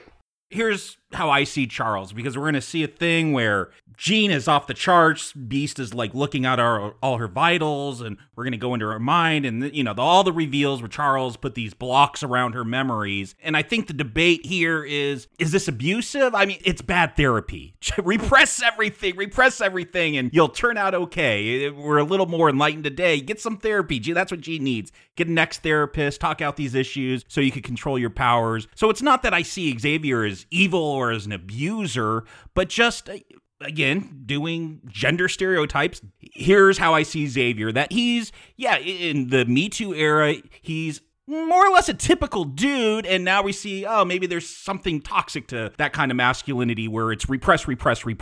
I think this movie is giving Charles the harder time, but I think when it eventually gets to the female feminist militant, it's just as extreme. We will meet a woman that tries to control Jean, and that is not a path to go down either. I believe Me Too is also criticized by this movie, but we do start with Charles being the focus of what is wrong here and the culture that has become too repressive. Honestly, personally, I don't think it's a terrible thing to shield an 8-year-old girl from the idea of the role she might have played in killing her mother. I don't think that's terrible. And if her father didn't want her because of that, and you want to nurture her and feel like she isn't broken, I just don't see that as evil. It's manipulative, but not evil. I agree. I don't see Xavier as evil, but she's in her mid-20s, almost late 20s here. Yeah, at some point, you can't just repress that. If she's not broken, then there's got to be a healthy way to resolve all this and her to come to terms of what was done. Later on, Mystique is going to say, there's another word for that. Is the word they're reaching for gaslighting? Are they trying to say he gaslit her by repressing one memory? Well, Mystique disappears before I feel like we can end this conversation in any kind of satisfying conclusion. My preference, just to jump ahead a little bit, would be that if Jean had killed Xavier and Mystique had to play the role of a mentor. She's very easy to criticize the boss when you're not the boss, but when you have to be the boss and make those tough choices, it would have been interesting to see her be mother to Jean. And Jean clearly needs a mother. She lost a mother. She was tired of hearing the single father line. So there would have been ways to adapt this story to give all of these ideas a lot more consideration. We're not going to get the movie that I wanted. Yeah. Jennifer Lawrence can't get out of this film fast enough, truthfully. It must have been a part of the agreement for her coming back is you will kill me in this one. There really is no good reason to kill her here. If you were going to kill a character, Last Stand, Jean killed Xavier. And Cyclops. Yes. Off screen. Right, yeah, that weird kiss. But we are getting more of the comic book. Jean is saying she's more than fine. Not only does she not die from absorbing this Phoenix Force, but it actually makes her want to chug alcohol and party. And was that alcohol she was chugging? There's a whole Dazzler kegger going on the lawn. I know who Dazzler is now. Yeah, I couldn't believe he got a Dazzler cameo. That's more for the 70s. She's the Disco X-Man. She is the Disco X-Man, but she was introduced in the 80s. Oh, it wasn't until the 80s she came along? They missed the disco. Yeah, her first appearance was January 1980, so maybe it slipped into the 1979 as far as on shelf date. To me, that's still 70s enough. Disco, according to Wikipedia, died in 1980. Maybe Marvel killed it with their over-commercialization of it, because she was introduced with the intent of being a multimedia Marvel star. They were going to make a disco album for her, and she was the first Marvel character that was slated to go to the big screen with her disco movie. She was in Dark Phoenix storyline, and she was at a disco, and my sense is they wanted to not only reference the comic book, but it was a very 90s thing. If this movie's struggling to work in 90s things, to get that pop single and stick it in a movie somehow so that you can make a music video and market it in a different way. Here we're getting a British soul singer I don't know very well, Emily Sandé. That is not the song we're getting. Oh, that's not Extraordinary Being? I thought it would be, but I went and listened. Extraordinary Being was released before the movie. Yeah. It sounds like, if you remember Soul to Soul, Back to Life, Keep on Moving, it had that, what they call acid jazz. It has a very old school, and I'm thinking 80s music video. The video is her singing, intermixed with a lot of clips of the music. It reminded me of the Axel F video where you'd see Harold Faltermeyer playing keyboard and then mostly Eddie Murphy. Mm-hmm. But there's a line, first of all, the song she's singing, to me, it sounds more like what I'm hearing today on pop radio, Halsey. Yeah, it did seem very current. It felt remixed, don't get me wrong. What is in the music video is not what Dazzler is performing. And there's a line Dazzler sings in the bridge that says, "I want to feel your hands on me." And that's nowhere in the Extraordinary Being song. I listened to the whole thing. Nothing in Extraordinary Being sounds like what Dazzler's performing here. I'm kicking myself. I wish I'd stayed through the credits. I'd love to know what song this is, because I would like this single. I like this song Dazzler's singing much more than Extraordinary Being. But yeah, this is Dazzler. They finally got her in. She was referenced but cut from Apocalypse during the mall scene. And so now we get to see her, and this is as useful as Dazzler ever gets. There's always these fun little cameos of other X-Men that they couldn't work into the storylines. I think with X2, we did see an early version of Colossus before Deadpool made him a more popular character. And yeah, he was pretty big in X3, though. Oh, okay, that's right. He did show up there. But I feel like there's not a lot of Easter eggs here. And maybe it's because it came in under budget. And this is like that one time, oh, there's a more popular X-Men that never got a main role. But we never really see any other ones. The focus is on the last class. Mystique, this is the moment where she turns to Hank and says, "We're the last ones," which had me thinking, where did everyone go from that first movie? Darwin, we know Shaw killed. Angel we saw a picture in Days of Future Past. She was one of Trask's experiments. Mm-hmm. Havoc died in the school explosion in the 80s. What happened to Banshee? He was also one of the cut-up people that died by Trask. Okay. And there were rumors, because it is said in Days of Future Past, Emma Frost also went under Trask's knife. Mm-hmm. There were a lot of rumors, though, because nobody knew who Jessica Chastain was playing in this. And Emma Frost and the Hellfire Club was a big part of the Dark Phoenix comic saga. A lot of rumors where Jessica Chastain is brought in because she can actually act, and she would play Emma Frost. Mm-hmm. She has that kind of emotionally distant poise while still being able to, I guess, to get in the bathing suit if that's what you needed. She is not going to play Emma Frost. Emma is still dead under Trask, but... I mean, and we do see Jessica Chastain's character, Vuk. Is that what it is? Yeah, I kept writing Vlix, if you're familiar with that rare Star Wars figure. Yes. In my notes, I just kept writing Vlix, but it's Vux. But we see her entrance before this party scene, and it is very awkward because we cut from her entrance to this party scene. I'm like, oh, are these all aliens dancing around or kids partying in the woods that the aliens are going to take over? Because we get shapeshifters, the Dabari, who are the race of aliens that are killed by Dark Phoenix in the comic. I guess there's a few surviving ones here. They want that force to rebuild their planet, and so they're shapeshifting and trying to fit in with society. Much, again, they're like the Skrulls. They look like the green-gray aliens from the 90s, like the X-Files. Mm-hmm. This was the most 90s thing I got out of it, was the alien autopsy videos that were on TV and things. Whitley Strieber and Communion, you know, it all started with his supposed true story of how he was taken by little green men and experimented on. And the Greys is, I think, how he characterized them. And that's still how we think of aliens from 1990s movies. So yeah, I guess this is a little touch of the 90s here. I wanted so much more of this. I thought this scene actually kind of worked. It reminded me of like sort of the Body Snatchers paranoia, like them coming out of the forest, her like getting taken and then going back to the dinner party of what I presume is FBI agents. We'll find out later. She's able to use credentials of the FBI. So I think they're specifically targeting people that can help them get into the information systems of 1990s America. I'm so confused. I mean, there's going to be an African-American who works for Vux who's at the White House. You're talking about Jones. Jones is a waitstaff at the White House party that Charles is at. Right, but he reports to Vux. Vux is the leader of this group. Yeah, he's the one that pulls out the FBI badge later on to get into a crime scene. Right, she never does. So I thought maybe he was FBI. I guess you're right, he was a waiter, but I never thought that these people at the dinner party were anything other than rich people. I don't even know where we are. I don't know if we're in New York. There's a body of water that may be an ocean. I'm saying this is Atlantic coast, probably New England-ish. That looks like a lake. And they're having this fancy dinner party,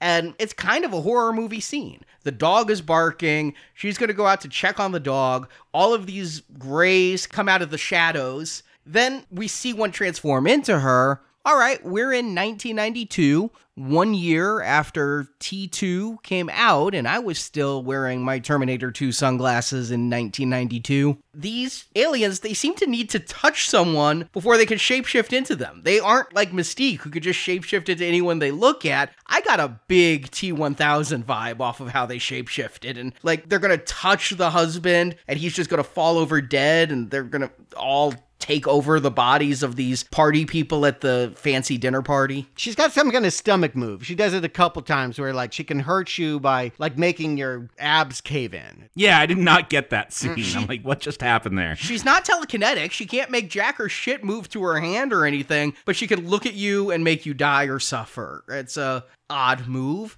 but I was thinking Skrull for sure because we just saw Captain Marvel in the 90s, but I was thinking a lot more, especially later on, with the way they're going to get shot and just stand there and then heal. It felt like they were evoking James Cameron. Would Fox have the rights to use the word Skrull? They own the Skrulls as part of the Fantastic Four. Okay. But they made a deal with Marvel, some kind of trade, where Marvel was allowed to use the Skrulls in Captain Marvel before the deal of buying or anything. Nobody knows if that deal meant they were giving the Skrulls exclusively to Marvel, or if, like, we have two Quicksilvers, one in Age of Ultron and one in this. Yeah, but one's got to be Quicksilver and one's got to be Peter Maximoff. Like, they're not allowed to call him Quicksilver in the MCU. Mm-hmm. And they're not allowed to be kids of Magneto in the MCU. Who knows if the deal would have allowed for Skrulls here. I think because Dabari were the race destroyed, they make them Dabari. And why they can shapeshift, it's so we can have Jessica Chastain in a villain role. She's turned down a lot of comic book movie roles. She took this one. God only knows why. I'm guessing a number of zeros in a paycheck. Chastain works for me sometimes. I mean, she has a coldness that can be really off-putting sometimes, and sometimes, yeah, you could make it look like evil, or you could just look at conflicted, like a damaged individual. But her transformation here sets her up for so much more than what the movie is going to do. I would have liked 20 more minutes of Alien in this film. The comic book gave a lot of floor space to these aliens that Dark Phoenix destroyed worlds of theirs, and then they were coming really as retribution to claim ours. You really need to do more with that. Yeah, Jessica Chastain, I think I've talked bad about her on the show in the past. I really disliked her as Murph in Interstellar, but I saw Molly's Game. I loved Molly's Game, and I loved her in Molly's Game, so she can work for me in the right role. Here, it's whatever. She doesn't work for me or not. Yeah, she's kind of bland, and I think you're right, Stuart, because they don't do enough to develop these aliens. I was surprised how little aliens, how little outer space actually ended up being in this film. Like, at one point, I'm like, oh, you could have just written these aliens out. You don't really need them, and I'm still convinced of that. You didn't need them to show up, and with what little they did with them, why have them here? They want a villain. It's the same issue they had with X3 and Civil War. They don't want the big bad to be a hero. They don't want this movie to end the way they ended The Last Stand, where the only way to win is kill Jean. Wolverine shoved his claws in her. And so they have to have a different enemy to team up and vanquish at the end, like Civil War. But by doing this alien species that vaguely, and I don't even think this was originally in the script, because they don't show Jessica Chastain's face much when she's talking about killing all the humans and things. We're always seeing the back of her head when she's like, we can kill everyone and repopulate this planet. That was like, I wonder if test audiences we don't understand what she wants or why she's evil. There are ways to do that. Yeah, she's an Oscar-nominated actress who's quite capable of doing whatever you want her to do. So why didn't they make more consideration for her, more room for this alien storyline? It seems like a huge mistake. I'm going to praise this film, though. Both of Singer's previous films, if you take the road cut, were 2.5-hour X-Men movies. This one comes in under 2 hours with credits. It moves. I'm never bored. It goes scene, and something is always happening. Characters are always changing. I don't feel there's any waste here. Would I like a little bit more explanation for these aliens? Yes, but I don't want to slow down the film. I would prefer to have this movie 20 minutes longer and have these people matter, for sure. But it's about Dark Phoenix, so the focus, I guess, should be the fact that Jean explodes at the party and Charles has to come home and, again, have this debate about what his role was. This is where he realizes he can no longer penetrate his mind. He has to use Cerebro. If he were really evil, he wouldn't have invited Mystique, Hank, and Scott to all come in there and see what he was doing inside of her mind. But he's just letting them know, as they're swirling around her neurons, that, yeah, I put this block on her as a child so that she didn't know her father was still alive. Are we to presume at this moment, are we to think that he wrestled guardianship away? No, I think the father gave it away. No, I know he did, but are we to think Charles did that for his own reasons? Because otherwise, why are you belaboring this? If a child is being cast away, if the mother is abandoning a child, someone stepping in is only perceived as a good thing. I never understood why he needed to block it, but I also never understand why he's seen so evil for blocking it. Why not write it this way? Why not write it that Charles did take her away because he saw the power and potential? If you're going to hint at something, do it. If Charles is a jerk and a villain, then write it that way. And I don't know if it's necessarily they want to make him a jerk or a villain. Again, going back to real life scenarios, it's not that men were always jerks and villains throughout history. It's just attitudes have changed and we think differently now. And you could say it's enlightenment, call it whatever you want. It's just things have shifted. If you had someone in this scenario back in the 60s, 70s, 80s, whatever, that might be the way you handle it. Today, it is different. Here's the problem. There does seem to be a double standard. When we have a Spider-Man, you say with great power comes great responsibility. But when you get to the same sentiment being expressed to a woman, you're immediately assumed to be a misogynist. Like you're taking away her power and that's a negative thing. No, nobody should wield power through their emotions, uncontrolled and untapped. Jean needs guidance from a mentor. And if it makes you more comfortable, okay, a female mentor, or preferably both. But I do not think they have written Charles in the way that he would work for this story. No, the anger directed at Charles is somewhat out of proportion to the sin that he committed. He blocked a memory that her father lived. That's all he did. He didn't repress her power. He did everything to try to, and he tells her, which is, I think, the right thing. When, as a little girl, she says, "You think you can fix me?" He's like, "You are not broken." Right. He's building her up. Or is he gaslighting her? It's not gaslighting to say you're not broken. It's gaslighting to say, "Oh, you're so broken. Only I can help you." Correct. And what is he doing by taking her in? I don't see that he used her to create Cerebro or bring more people to the school. I don't see that he benefited from anything by bringing her on. No. But there's also this aspect of PR with Xavier. There was already that debate with Mystique and him where he's like, we got to go on these rescue missions so the X-Men look good. And if he senses, here's this the most powerful mutant in the universe or whatever, yeah, let me try to contain that and not let her get out of control again like she got with her parents. But she wasn't the most powerful mutant in the universe in this movie's continuity until she was hit with the Phoenix Force. Well, then why would Xavier block this then instead of getting her therapy? Because no child, if you're trying to make them feel like they're worthwhile and not broken, needs to hear that their parent doesn't love them anymore. That's devastating. The fact that this father, in words, said, "I don't want her. She's dead to me because my wife is dead," will continue to live in the house where he raised her for 8 years, but take down all photos of her. If that were my backstory, I wouldn't want to know that. That is really hurtful. But we also saw that in other X-Men films where parents would call the cops to turn their kids in, and there is some inconsistency here. It feels like if there were really these kind of mutants and parents were rejecting them or afraid of them or whatever, like with Rogue touching people and them almost dying, there should be some mutant therapists going on. I get that you can see that what he did was not totally on the up and up. Anytime you lie, you're not being honest. I mean, that's by definition.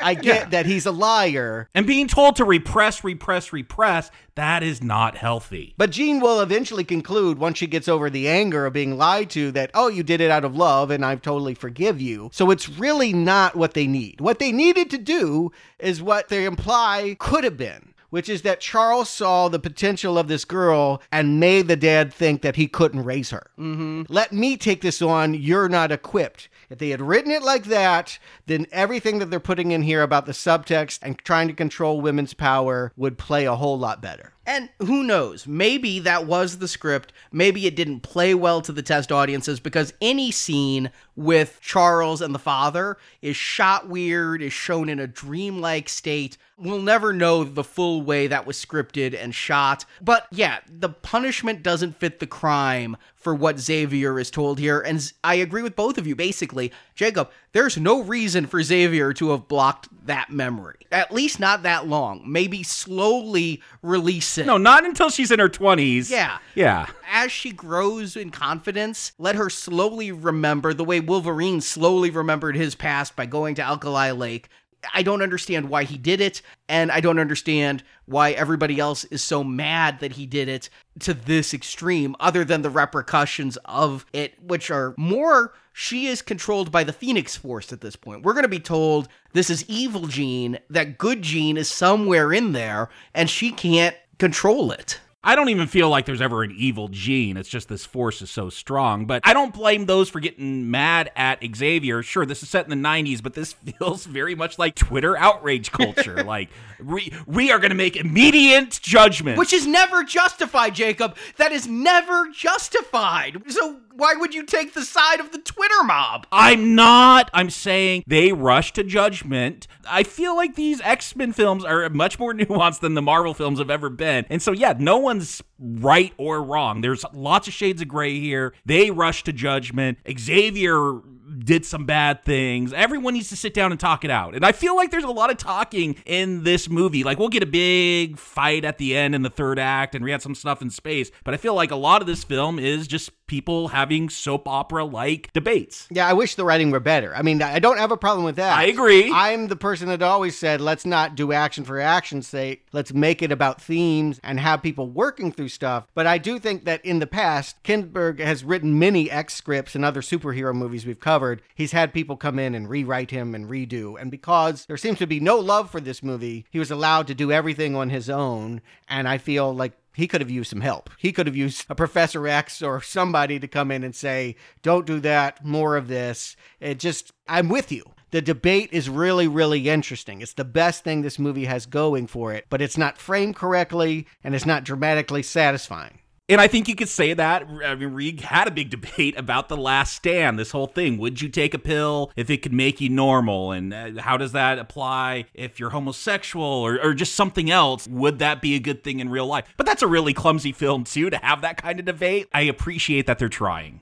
That's fair. And you know what? I appreciate that storyline is not in Dark Phoenix. Again, that was the problem with Last Stand for me, was that there were two movies in one. And while they were at the same time trying to tell this Dark Phoenix storyline, they were really more obsessed with the mutant cure. Mm-hmm. And so it just gave way more floor space to characters other than Jean. Here, let's consider what happened to Jean. Was it fair? And now that she's angry about it and has the power to change things, what is that going to look like? I think the movie's worst kept surprise, given away in all the early trailers, so obvious that when Arnie, you said it was going to happen, I'm like, oh no, they can't. They won't kill Mystique. They're trying to make you think that you will. They gave this away. I don't remember this. Oh my God. It's so obvious in the trailer. You see Mystique flying back, and then you cut to everybody but Mystique at a grave, and then later on, you see absolutely everybody but Mystique on that train scene. And so, yeah, I'm like, Stuart, Jennifer Lawrence has made no secret since the first movie. When Hunger Games hit and she became J-Law, she made a fuss about how Fox wasn't paying her enough,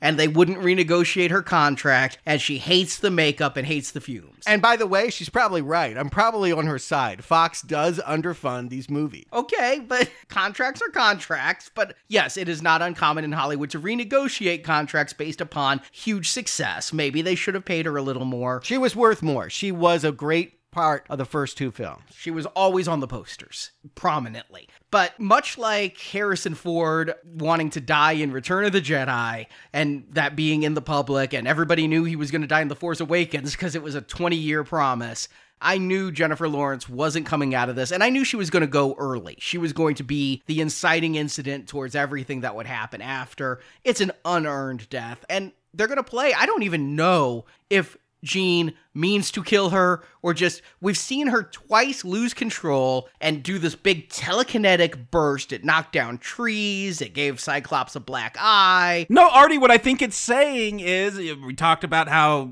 stereotypes with men, stereotype with women. When she gets emotional, she loses control and people die in this instant. If people die when you lose control, you do need to control those emotions. Emotions do need to be controlled. You shouldn't be 100% emotional. I agree. She goes to see her dad, and I think this could have been a scene that played better, because I feel like this has a real-life corollary today of people seeking out their birth parents. I know several adopted people who did the birth parent hunt, and sometimes the birth parent and the child reconnect and you have an extended family. And sometimes the birth parent is like, I gave you up for a reason. Please, why are you here? I didn't want you in my life. We saw that recently in Shazam. So here I felt like this could have played to a more real life parallel, and instead it's just a reason for Jean to get mad again. It had already been told to us that he rejected her, so we knew what was coming here. I mean, it was kind of like an obvious setup. And again, another like underpopulated set. There's nobody in this neighborhood. There's one kid on a bike, and he rides past her, and you know what I thought? Creepy Carrie, because I thought they might be recreating that De Palma scene, only Jean doesn't knock this kid down on his bike. No, they're recreating The Last Stand. I really did think Xavier was going to die. I'm like, it doesn't matter. These X-Men aren't going on in any other films. Let's just recreate that. And I do think they should have. I mean, I think that's the better story choice. If Charles had messed up, let's just write it that way. If Charles had manipulated the dad to take Jean away so that he could exploit her and create the school that he had, he would need to die for that. And she would kill him in this moment. Then it's for Mystique, who was so critical of Charles, to now have to be the parent and step up. Yeah, that is the better film. Yes, I completely agree. Although I don't know that Xavier had to die. I think living in exile would have been also an appropriate punishment. Taking away everything he'd worked so hard to build, having him be the outcast, if he had done this for greedy reasons,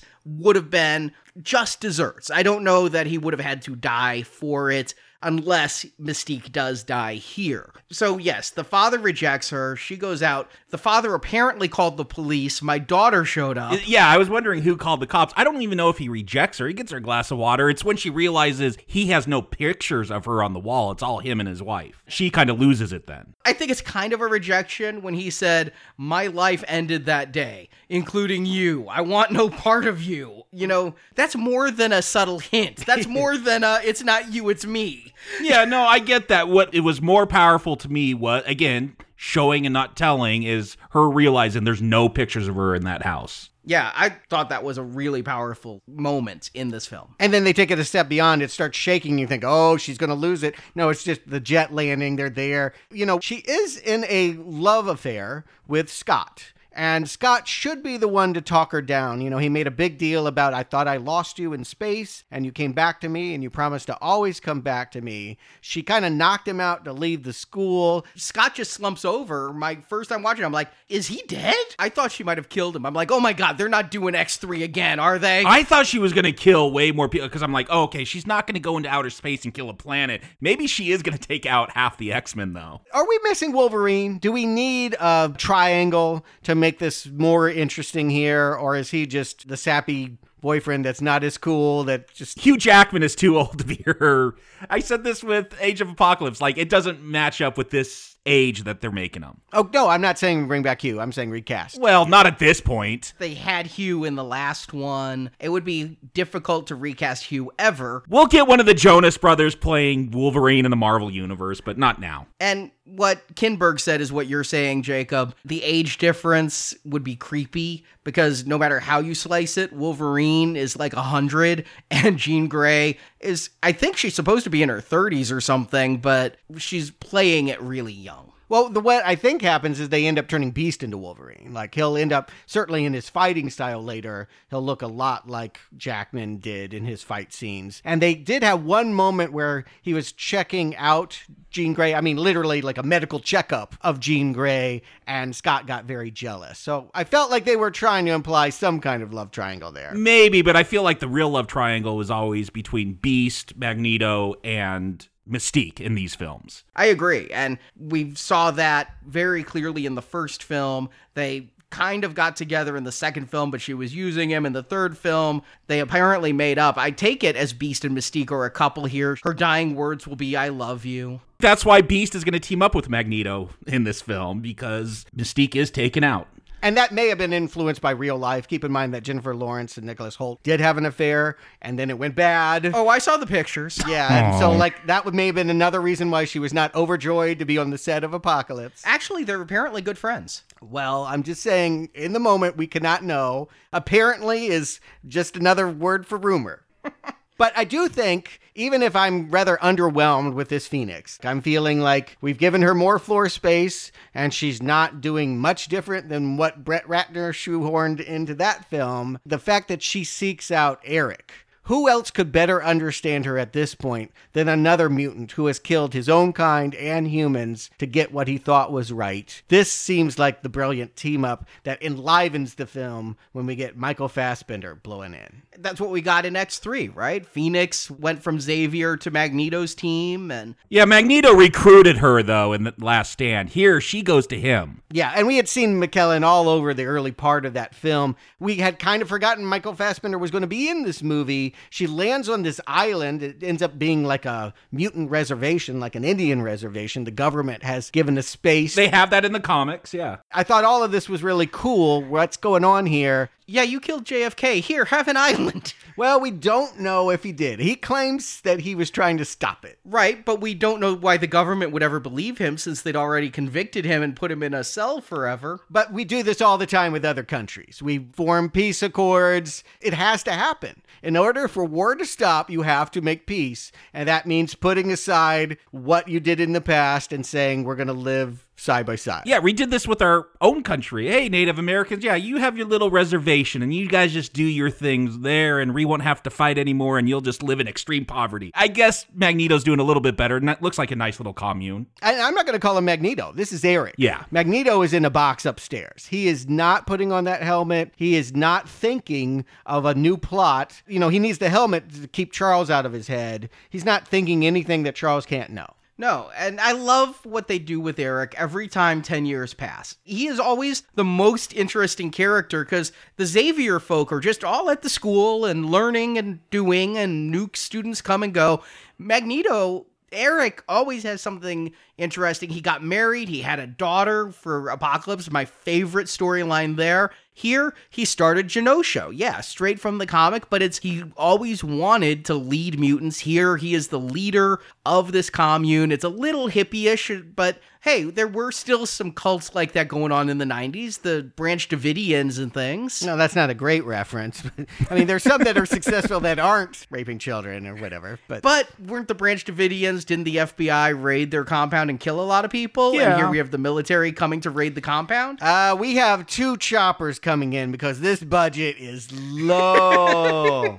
My wife was cracking up during this scene. Like, they're fighting. Jean's trying to send a helicopter away, and Eric's trying to save it. And I was just cracking up because of these hand motions. She's like, oh, I got to use a second hand now because this is a really strong struggle.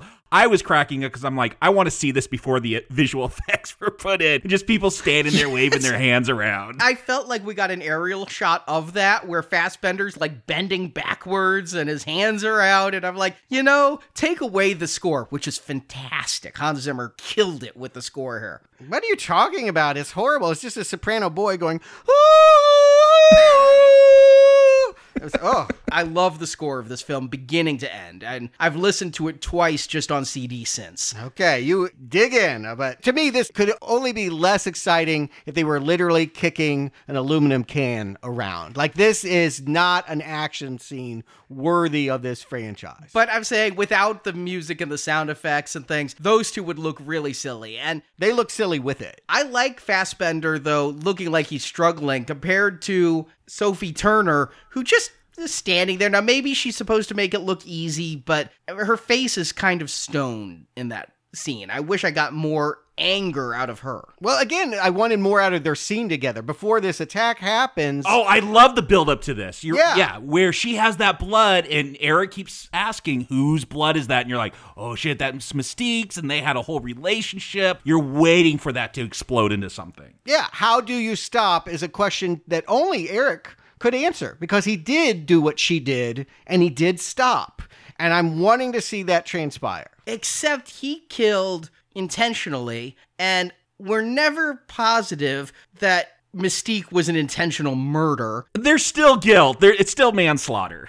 And Magneto killed a lot of people wonderfully in the beginning of First Class, and then again when in Poland when his daughter died. He killed a lot of people time and time again. She's killed one person. How do you stop? The bigger question is, how do I control my power? I'm so powerful. And Magneto has been called the most powerful mutant because of he can control so much metal. That would have been better. There's so much cut out of the scene, though, that's in the trailers. There's a line where Magneto said, you didn't come here for advice. You came here for permission. And so who does she want to kill? What is really going on in this scene? We'll never know. Yeah, I just like the tension that she has killed Mystique, who I'm like, oh, that's going to send him over the edge. That's what's going to get him out of here. And then it kind of anticlimactic, this stupid little helicopter battle. It is very disappointing. And if you remember, the first Bryan Singer was underfunded. They didn't have a lot of action. You guys were mad about that. This has $200 million behind it. You could say that whatever that means, I look at what's on screen and it's paltry. This looks like TV to me. Now, maybe it took 50 of those to get Jennifer Lawrence in a third of the film. But yeah, this looks small scale. The 2 helicopter scene,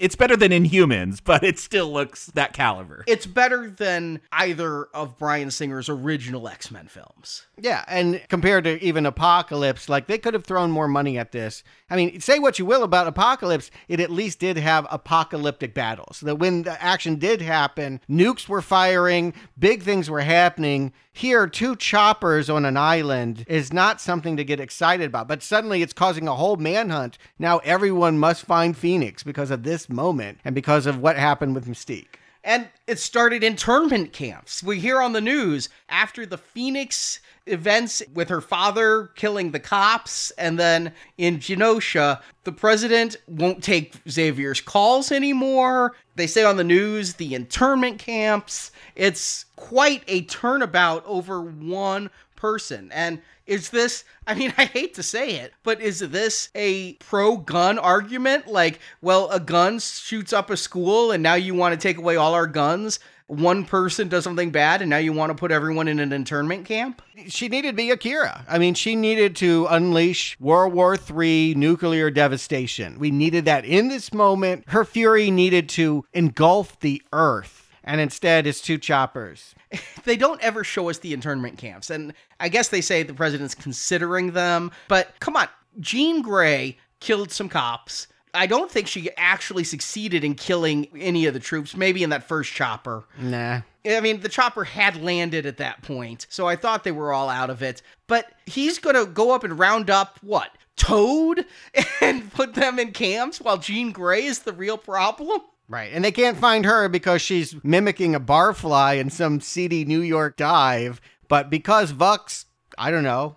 Because? Yes, because she can see through it all. I get that her alien mind allows her not to be manipulated the way that drunks at a New York bar would be, but she just stumbles back into the plot very clumsily, takes her to her Upper East Side penthouse and says, oh yeah, by the way, you could do anything you want. Maybe she tracked the Phoenix Force. Maybe somehow she was drawn to it. This whole alien thing, like we said, we saw the waiter at the White House who's looking at Charles like he knows something about Charles. I don't know how these aliens know Charles or anything. I could get that they'd follow the Phoenix Force, but they never seem to make it to the school. They need to give Vux the same drubbing that they gave Charles, because she represents the other side of it. She is a fake feminist. She says, woman power, do what you want, you got all of that. But really, she just wants to seduce and manipulate and control her, or she wants to suck all of that power out of her. So, I mean, they're giving it back to Me Too as well.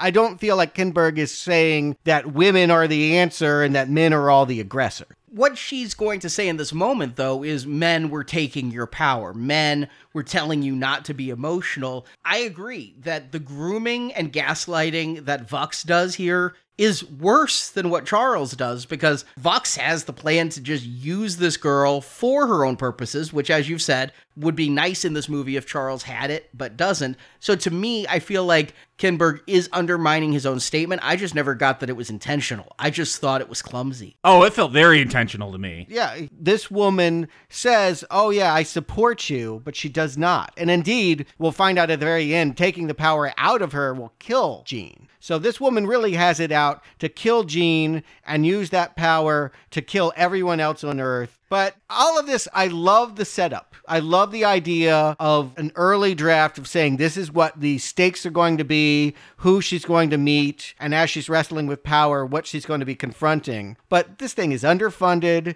it's underdeveloped, and it just feels so small. To be in a little bedroom in the Upper East Side to explain the cosmos, it's pathetic. Why not just have the scene? We've seen Phoenix fly. Why not have them go to the cosmos? That's what's so weird to me is one of the big criticism with The Last Stand is, oh, you underserved the Phoenix story and it's so trite and goes by so quickly. I think they have different nuances here.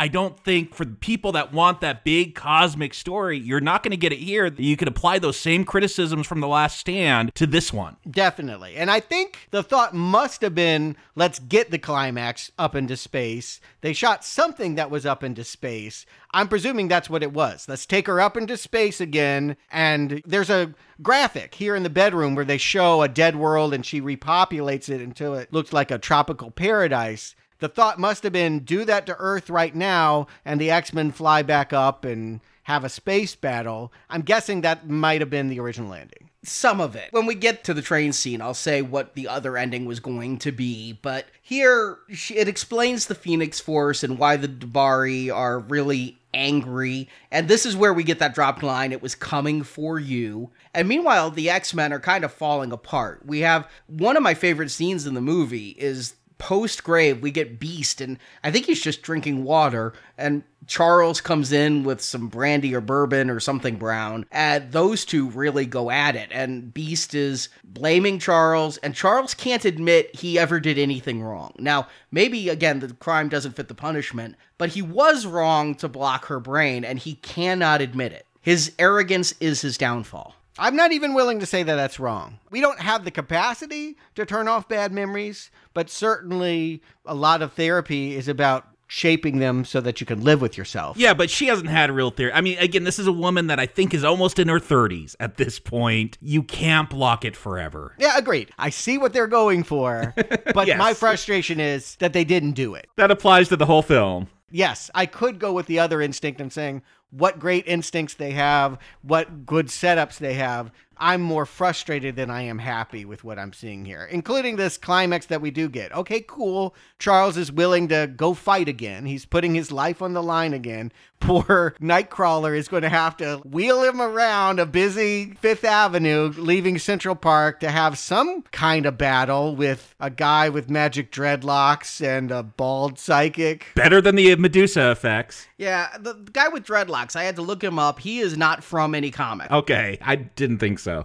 In pre-release stuff, they said he was going to be Red Lotus, but Red Lotus doesn't have magic dreads. And then there's also Selene, who's the psychic that's on Magneto's side. He always likes a psychic, you know? He got Emma Frost, and now he's got Selene. Selene is actually a pretty big character. She's supposedly, in the comics, older than Apocalypse. She was the Black Queen of the Hellfire Club, other than the Jean Grey clone Black Queen, but Selene became a Black Queen of the Hellfire Club. Yeah, I like the moment where Xavier is like, "Kurt, get over here so we can teleport into this building," and Nightcrawler can't do it, and it's because Selene, she's like, "You're not the only one with powers." I like that little moment. I feel like all these X-Men films had like humorous moments, and this one, again, it's grunge. It's very drab, and so yeah, anytime I could get a little chuckle, I'm enjoying it. I like this fight. Again, it feels so X-Men 3, because we had the fight outside the house with Magneto's team, with Juggernaut and everybody fighting against the X-Men, including Beast, trying to get into the house where Jean is losing control of her powers. So we have all of this going on again,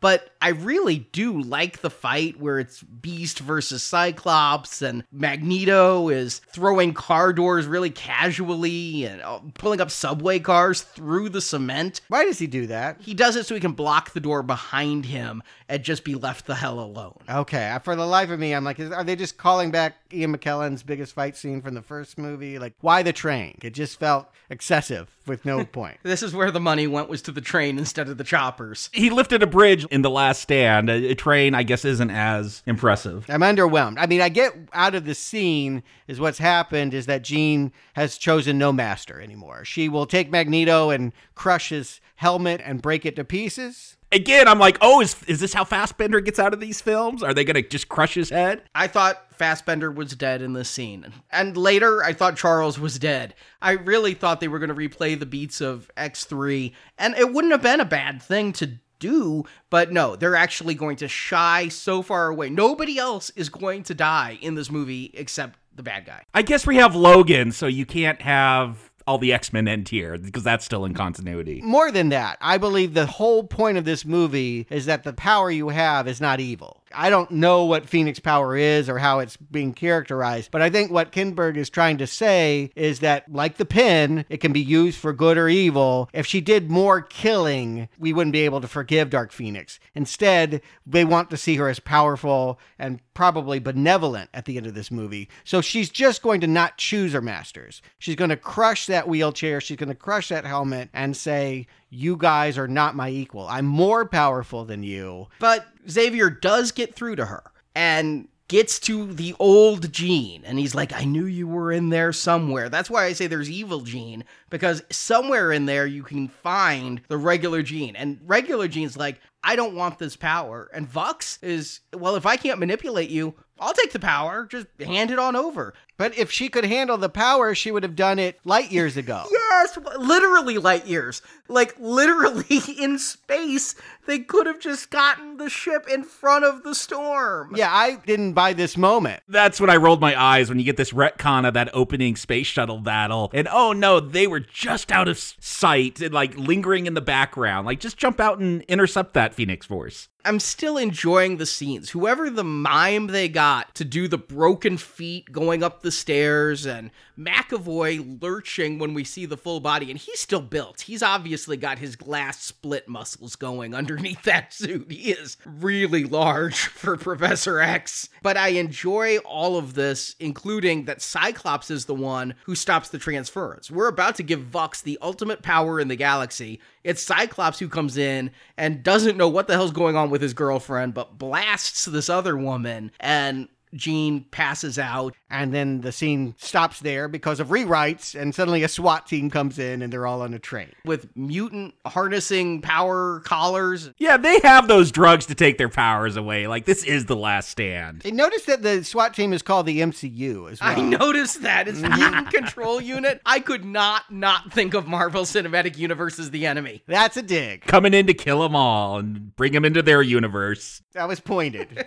But just to put a fine point on, yes, this seems to be Scott's greatest moment, is that he saves his love in this instance. I still have got to say, I've never felt like this was the guy that was going to lead the X-Men. In all of these movies, you've told me in the comic version, he's the dude. I've never, ever gotten that Cyclops mattered. No, Ty Sheridan has never been a great Cyclops. I don't like Ty Sheridan's Cyclops. I don't like Sophie Turner's Jean Grey. And the fact that they have this relationship together is kind of whatever. But it is honestly not living up to Famke Janssen and James Marsden. Anyway, you're loving all of this. To me, it looks like a dozen guys in Lululemon tracksuits jumping on a train and having some kind of ending that has no bearing on anything. Where are they going in the train? What does any of this... The internment camp. Oh, okay. So it's like Auschwitz. I mean, they don't say that, but that's how I take it. All right. Yeah, it's, I guess, getting back to the Auschwitz Holocaust imagery. We did see that prison in Deadpool 2. Maybe that's where they're headed. It feels like a compromise ending. I really feel like, however it tested poorly, the whole movie's not going to do well. Why not have the ending that it was meant to have? Okay, what they said was, I had assumed that the movie that came out, that the ending was aping, was going to be Captain Marvel, right? I mean, space aliens and everything. But what Kinberg said is that it actually aped Civil War, where you had the big fight in the middle of all your heroes, and then it splits off. And so the way that that scene ends with Cyclops getting Professor X, with Cyclops and Professor X alone with Jean and Vux in space. Like maybe Vux went to her spaceship and Cyclops and Professor X went also. And then they said there's a brief moment, maybe 2 minutes, that was going to look like Captain Marvel. They also changed very much the fire look of Phoenix, and I think because of Captain Marvel. If you remember that Entertainment Weekly cover, she almost looked like the Human Torch. And now she's just got this basic purple energy thing going on. But there may have been a scene of Sophie Turner fighting a spaceship. Instead, we're going to just have a train heist climax. It's good action, though. I mean, I like the scenes. There are moments that I like. It goes on a bit too long with people just crawling on that train. But yeah, when you get Magneto, and I just like when it goes over the top and he just turns every gun in that train against Vux and they're just shooting her. And I guess they can't be hurt, but sometimes they can by guns. No, guns definitely kill the aliens. You just have to have really high-powered bullets. He doesn't have high enough caliber then. That's the problem. You got to hit the brain, basically. If you blow off their head, it's enough. So none of those bullets are enough to blow off her head. But yeah, we see those Gatling guns that just blow their heads off. Yeah, those 50 calibers. They just fall over and turn back into a gray alien missing half of their head. But nothing else really seems to kill them. The only thing I like here is, you've mentioned before, Nightcrawler Kurt. It's the only character in the new version that feels like what was being done in the Bryan Singer one. Like, what Alan Cumming is doing is what Cody McPhee feels like he's doing. And when he teleports the one alien in front of the train, I thought that was kind of rewarding. Are we supposed to be happy? Because Nightcrawler has been a rescuer and a transporter. You know, Beast stole the plane, so Nightcrawler, take us to New York. You're a mode of transportation. But here, he friends a guard. A guard looked at him and said, my kid used to be a big fan. And when the aliens attack, Kurt's like, your kid was right about us. We can help you. And then that guard gets killed by a Dabari. Well, Nightcrawler has like this berserker rage. He had been staying out of it this whole time. He grits his teeth, or actually shows his fangs, and he starts killing and killing. And when he teleports the one chick who can't die in front of the train, that snarl, that evil smile, it's like he went to the dark side. Am I supposed to be cheering? I was. I kind of feel bad for him. Well, no, I feel like they all kind of do that. I feel like Beast did that when he teamed up with Magneto, and he goes full berserker Wolverine mode. He says he does what Mystique would have done, and that he literally pins someone by putting a foot to their neck. I'm like, that was Mystique's move, was always kicking people in the neck and holding them against a wall. Meanwhile, anyone need a refill on your eyes? Storm's over here. She is super powerful here. I guess Apocalypse, when he juiced her power, made her more powerful than Halle Berry, because Halle Berry could shoot one bolt of lightning at Toad. Yeah, she had to roll those eyes back for a while to summon the powers. Here it is Emperor Palpatine with Sith lightning. Oh my god, she's calling so much lightning from the sky, she's hitting 50 aliens at once. Not that lightning is hurting them at all, and she continues to blast them. Exactly my point of like, I don't think she gets a moment. I think everyone else gets a moment. She does not. And we've got Jones on this train, Jones being the lieutenant. They don't really try to kill him. Magneto pushes him up against a wall. And finally, this is where Magneto and Storm get their moment. Storm pushes all of them into a train car, and then Magneto crushes it like an aluminum can, finally getting rid of the Jones guy. And he couldn't have done that without Storm. Storm's useful. I guess she caused some wind. Like, there are little exciting moments, and I like comic book movies. I like superhero movies, so I like these little moments. I talked about the guns with Magneto. There's fun moments. It goes on very long, and it's really weird. Like, this whole thing finally crashes, and at least in my theater, it seemed like those crickets were turned very loud in the mix. Like, they're outside, I guess there's crickets, but it's weird that that's how you want to have your big final battle met with crickets. Like, usually it's applause or explosions. Crickets, that's a bad thing. And why is Jean doing what she's doing? Like, I get that we need to have that moment where she and Charles sit down in a mental room and hash it out. And again, she's come to the conclusion that she overreacted and that he lied to her out of love, and she's going to protect her family. So she just makes the train fly off the tracks and spin. She does for her adopted family here what she didn't do for her biological family back in the car crash when she was a girl. She protects them. Yeah, she makes the force fields for everyone. I don't know why she had to spin the train cars upside down the way that her parents' car flipped upside down, but I think that's Kinberg driving home the metaphor. All right, I couldn't figure out dramatically what he was trying to do in this moment. It's visually, it's striking, but that's what it is. She's saving her mother, essentially. Yeah, saving her family, giving them the protection she gave herself in the car crash. Why she couldn't just leave the train going. What's weird to me is when we see Magneto crush that train car and throw it aside, there's no more aliens on the train. And I thought they were down to like one train car now, but it didn't look like that long of a train. But suddenly there's 5 train cars flying through the sky and aliens still aplenty. I wonder if they re-edited that scene a little bit to move it up, because I thought they'd beaten all of the Dabari and now there's still a whole bunch of Dabari. They've got to give Dark Phoenix the end. And so she kills all those guys by spinning it around, and then she takes Vux up to space and does the Phoenix move. Gives her the power, what she most wanted. Yeah, it's the ending of Ang Lee's Hulk. And I thought that earlier when she started to hand over the power was the, you think you want this power? Take it all! I've rewatched Ang Lee's Hulk a couple times since we covered it. And I think it does go a little Akira here. She becomes the star child, I think. She disappears, but we still get that voiceover, like she still exists on some plane. Right. Yeah, it's a very quick wrap up where Scott's hanging a new sign. It's the Jean Grey School for the Gifted now. Is the public going to send people there? I mean, like, knowing that her reputation was mostly as a killer, has it been restored in the public's eye? I don't know that anyone saw this train flip. Well, it's not really a school that normal kids go to. It is still for mutants, so maybe some of them see her as a hero. Okay, sure. And then Beast and Charles never patched it up. Beast still holds on to the idea that Charles killed his girlfriend, and Beast now runs the school. We don't know that they didn't maybe leave on civil terms. I mean, something had to happen where Charles says, take the school. There had to be a conversation where he gives them the keys. There's legal papers, yes. I'm sure Harvey Weinstein said something to his employees when he was ushered out, but not much. I mean, the point is we're taking it from you. It's Jean's school now, and I'm running it, and there will be no more mistreatment of children. And Charles goes to France? I couldn't stop thinking of Michael Caine in The Dark Knight Rises. He goes to France at the end of that too, and I guess that's just where you go when you're done being a superhero. Sounds like a whole different series, doesn't it? They could do a whole retired in France superhero old man movie. He looks really upset and angry, though. Charles is really bitter about being in this cafe. He's like, s'il vous plaît, when they bring him his coffee, but he is sitting there alone, and he is just a grumpy old, not yet Patrick Stewart. Yeah.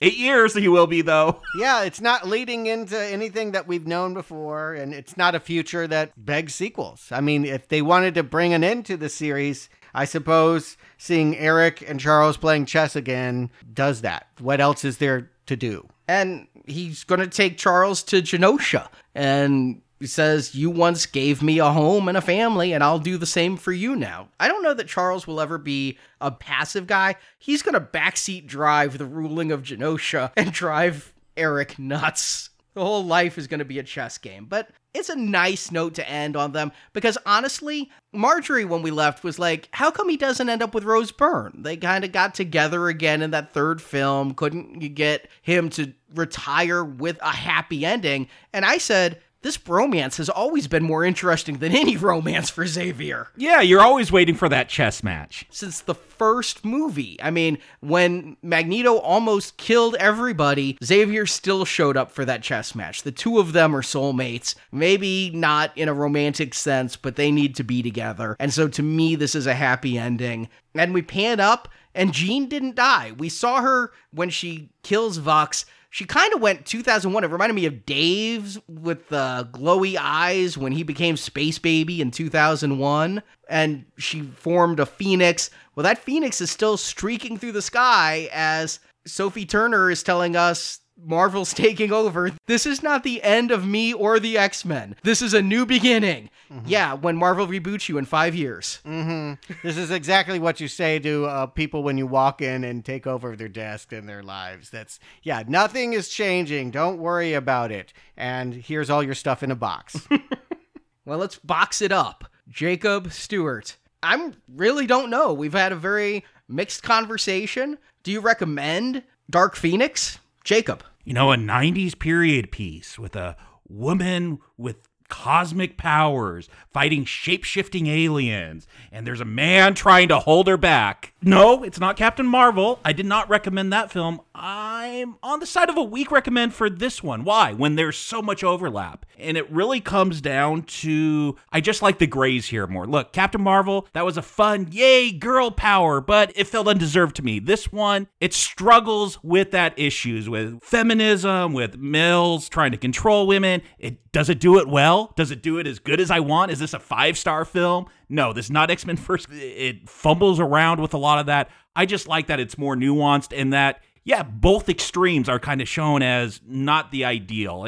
Again, it kind of fumbles the ending where she's like, no, but I'm going to embrace my emotion and that makes me more powerful. I thought that's what you're going against with having the Phoenix Force taking you over. But I like that there's more nuance here and that it's not your typical what's become, Marvel and superhero films. I don't know if you could separate the two, but there's just a lot more talking and debating. And I like that it's a change of pace here. Again, not a perfect film. It's a weaker recommend. And you don't always get a chess game. These X-Men films tell us we're always getting chess games. This is probably more on the checker side, but I could still go with it because, again, I like the debate going on. I like the nuance. There's a couple of fun action scenes, so weak recommend. Stuart. Last year I finally came clean about where I had spent the majority of my Hollywood career, and it is at 20th Century Fox. I didn't want people to know that because I was criticizing a lot of their films, and that's just not a good idea to publicly damn the work of people you ultimately want to hire and promote you. But with me leaving Hollywood, and certainly with the Disney buyout, I felt like, okay, I don't need to worry about that. But I did get the opportunity just a few months ago to go back and have a look-see on the Fox lot, the very same week that Hope Hicks and Paul Ryan were taking over what's left of Fox, and everyone else was becoming a Disney employee or being canned. I was there, and it was an incredible black cloud. Everyone felt defeated. They were just sitting around. They were all doing their job, everything that they had done when I left them, but with no life, no passion. It was just waiting to be fired, waiting to die. And I have that same sensation watching Dark Phoenix. They know it's over. It just feels like nobody cared. They gave it little money, little consideration. They didn't even work to make it a satisfying capper. It just feels like, why try when we know everything we're going to be doing is undone by the new people coming in? Do you recommend that experience? Is it fun to watch your friends get shit canned? Not really. I mean, this movie advocates go with your emotions. Your emotions are what's important. And my emotion is I want to say recommend. My emotion is I like this series. I like the fact that it was Fox and not MCU. They took chances that MCU would never do. What I'm saying is for the franchise, it is the Green Arrow. But when I look at this movie, no, it's a mild red. There's nothing here that's very, very good. My face gets all veiny. My eyes glow red. When I think about what they're doing here, it makes me mad. It makes me feel like they ruined it. It does sound like you're going with emotion then. You're very angry. Well, they didn't try. And even the Me Too stuff, which is not 90s. Again, they should be talking about the 1990s, but that they wanted to comment on that, it just feels like exploitation. They didn't follow through on that. They didn't follow through on anything. There's no good action. There's maybe a few moments here and there. I do think Michael Fassbender is fun to watch, but ultimately this is a depressing conclusion and not the way I want to remember it. I want to remember the good years, and the 90s and Dark Phoenix is not it. Me, I've lived with these X-Men movies for 20 years. There have been highs and lows, and my feelings about those first couple films definitely evolved. But yeah, if you want to look at Marvel in movies, it goes Blade to X-Men to Spider-Man to Iron Man. That is the evolution and what everybody at Marvel says brought about the current age of comic book movies. So X-Men's legacy, and a lot of people forget about Blade, so X-Men's legacy cannot be discounted. And so here we are at apparently what Kinberg says they knew would be the end even before the Disney buy. They knew when they were going into this was going to be the end of X-Men movies as we know them. Like I said, just signed people for a 1-movie contract this time. Now, New Mutants, Deadpool 3, Gambit, all these other things were being planned, but this was the last for the X-Men as it started. And the X-Men go out not with a bang, but with a whimper. I try to figure out where did it go wrong. Was it Kinberg's obsession with fixing Part 3? It feels that way. Because with the retconning... This is not a better blockbuster popcorn film than 3. I'll give it that. No, yeah, I prefer Last Stand. It's a crazy thing to say, but I do. Yeah, I agree. Last Stand is a more fun movie, and it's got more to talk about with the mutant cure and everything. This is a better telling of the Phoenix Saga, but X3 is a better film. If you like the Phoenix Saga. And is it that he was so obsessed with what happened with Brett Ratner and Part 3 that he had to go back to this? Because honestly, the problem with X3, the way I see it, is probably Kinberg now. Because so many beats from X3 are repeated here. From the parents to the childhood Jean Grey trauma to lifting Professor X up. I thought at one point we were going to get Charles going, Don't let it control you. Just like Patrick Stewart did as he turned to dust. We have Jean Grey turning aliens to dust, just like she turned people to dust in part 3. Yeah, a fight at her childhood home. There's so many callbacks to X3. I was thinking about the remake of Pet Sematary, where we thought they were just adapting the book and taking it in a new direction. Why do they reference so much from that first Pet Sematary film? And I feel like that is here. And as I've said, this is X-Men second class. Sophie Turner, Jean Grey, Ty Sheridan, Cyclops. There's just no attachment here. And I think you needed to have an attachment to Jean Grey for the Phoenix story to matter. I think it would be hard, not impossible, but hard to make a first X-Men movie, The Dark Phoenix Saga. We had 2 Famke Janssen films leading up to her turn as Dark Phoenix and setting it up with her death in part 2. Here, Sophie Turner was one of the dark spots of Apocalypse to me, and she wasn't a huge part of that film. She was in quite a bit, but she was also completely overshadowed by Magneto and Charles and Mystique and Apocalypse, and even Psylocke got a little bit more to do. So I have no attachment to her. But yet, honestly, all that aside, and the ham-handed Me Too stuff that just feels so poorly done, and I am pro Me Too, I am on that side, but if you're going to put it in a movie, you gotta do it the right way. You can't just spout off taglines and say that you're for the cause. You're actually hurting the cause because you're not doing it right. But when I was watching the film, I applaud the action. I think that we have 2 really good action scenes. The one where it's the X-Men versus the X-Men, and the one where it's the X-Men versus the D'Bari on the train. I think both those scenes are pretty well done. I like what they do with Nightcrawler and his power here. Again, I don't know if I should cheer him going Sith-eyed Anakin at the end, but it's enjoyable action, even if I feel bad for the character making these choices. The space stuff was not ridiculous the way I kind of expected it to be. I wish they hadn't sidelined Quicksilver so much. I wonder if there was a shooting schedule issue and Evan Peters had to go do American Horror Story or something. But overall, this movie kept me guessing. I never expected Beast to turn on Charles. I never expected Beast would try to strangle Cyclops. I never expected Magneto would lead a peaceful commune. I like where it took the characters, and I enjoyed the time watching this movie. And I went back a second time because I wanted to be damn sure. But yeah, the second time it was actually a better watch than the first, knowing where things were going. Is this going to be in heavy rotation the way I do some of the other X-Men films? No. But I will watch this one again, whereas I have not watched Apocalypse again until just yesterday to prep for this review. So I'm going to eke it over the line and give it a weak recommend. And I don't think it's nostalgia. I just think this movie has enough enjoyable moments that if you like superhero movies, you could do far, far worse. This one, entertained. For me, this is the worst of this iteration. I would rather watch Apocalypse than this. Okay, you're just counting the Decades films, not Wolverine Origins. Yeah, it's hard to talk about because Deadpool is its own thing. And as far as the Generation Saga, the prequels, as it were, they got worse with each one in my mind. And this is the only one that I'm saying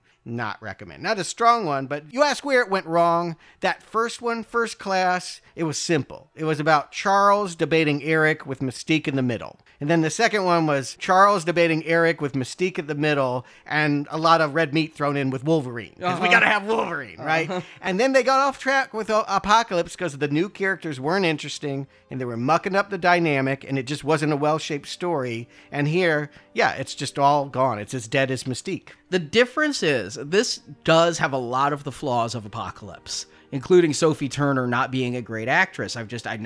Game of Thrones is what she's really known for. I didn't like her on that. She's the only person I really don't like on that. I don't like her in this series. I can say that the only of the new 80s kids that I liked was Quicksilver and Nightcrawler. Ditto. And in that order, Quicksilver 1, Nightcrawler 2. And Storm, Cyclops, Jean Grey. Making a Jean Grey film with this Jean Grey was a mistake. But the thing with Apocalypse is it's so ponderous, boring, and stupid when Apocalypse is learning from television and all of that, that It hurts my eyes. I roll so hard, and it's boring as hell. This one, I was never bored. That's the reason that one was a weak not recommend. This one's a weak recommend. The difference is pure entertainment value. If you cut a half hour out of Apocalypse, I might have recommended it weekly too. I do feel like Fox got a lot of things wrong, and there's a lot that Disney can do to make MCU can do better than what has been done before. What I will suggest, the one thing I would like them not to do, because I feel like it's played out, is that you can't make X-Men underclass anymore. That was Bryan Singer's conception, that this was minorities and you want to talk about... Well, that was the comics conception. They were going, because again, it was civil rights, and even in the 2000s, they made it about gay rights, the metaphor. The weird thing is, in the MCU, like, superheroes are cool, so people with powers would be cool. So yeah, how do you make them an underclass? Everyone wants a selfie with Storm. Yeah, no one wants to marginalize them, so they're going to have to frame it as a different kind of fight. And I think by taking it into space, if indeed that is where Marvel's universe is heading, that will take away that dynamic about how people on Earth feel about mutants. I do wonder how you even introduce mutants when they've always been around in the MCU. It's going to be weird that all of a sudden after Endgame, oh yeah, and there were all these mutants that had powers that could have helped out too. Maybe something in the snap caused it. Yeah, that's what I'm guessing. I think there's ways to do it. I think Singer's vision in certain ways was very true to the 60s comic and some of the Claremont stuff with the World War II Magneto stuff. And I think just modernizing it, taking it out of the past and bringing it into the future is one way that they can really do that. As the comics go on, I mean, they keep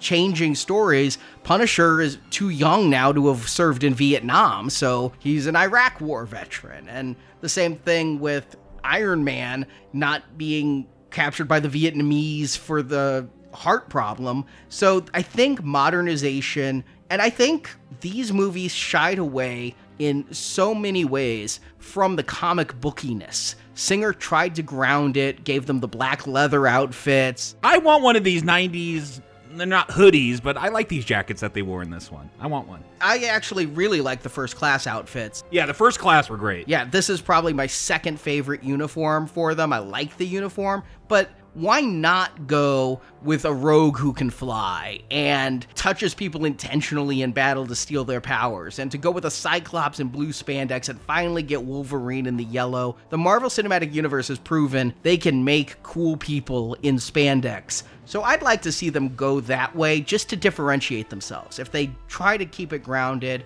and have a Wolverine that only wears white wife-beater shirts, it's going to just be too much of a derivative. Are they going to make him short and with excessive body hair, though? Are they really going to make Wolverine not a sex symbol? Probably not. No way. No, that's why they're going to get like one of the Jonas Brothers or whoever the kids are into these days. Maybe not. Marvel has shown an uncanny knack of good casting. They don't want to make him old, though. They want him to stick around. They know Wolverine is what butters the bread for these X-Men films. Yeah, and maybe they won't do that, though. Maybe you try an X-Men without Wolverine when introducing them. What has been said, now that they can contractually talk about it, is it's going to be at least 5 years before they even think about X-Men. Take some time off is a good idea. Well, and they got stuff planned out, I'm sure. Yeah, they got other stuff. Marvel's not hurting for franchise. Yeah, and I think 5 years is the reboot number if you kind of look at it. Is that what Spider-Man did? Spider-Man took 5 years off before Amazing Spider-Man. Hulk took 5 years off before Incredible Hulk.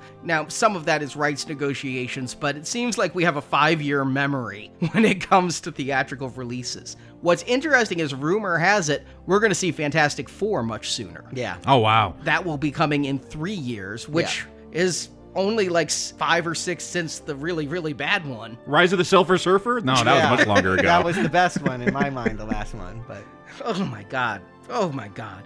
Oh my god. I have post-traumatic stress over that last Fantastic Four film. Okay. Just so bad. But in the end, I just think they're going to do it very differently, as they did with Spider-Man, as they've done with Hulk. And I think this is their best chance. They've lost Downey. They've lost Evans. I don't think Doctor Strange and Ant-Man have really kept up with the amount of popularity. They have Black Panther, and they have Tom Holland. Captain Marvel made a ton of money. They got her.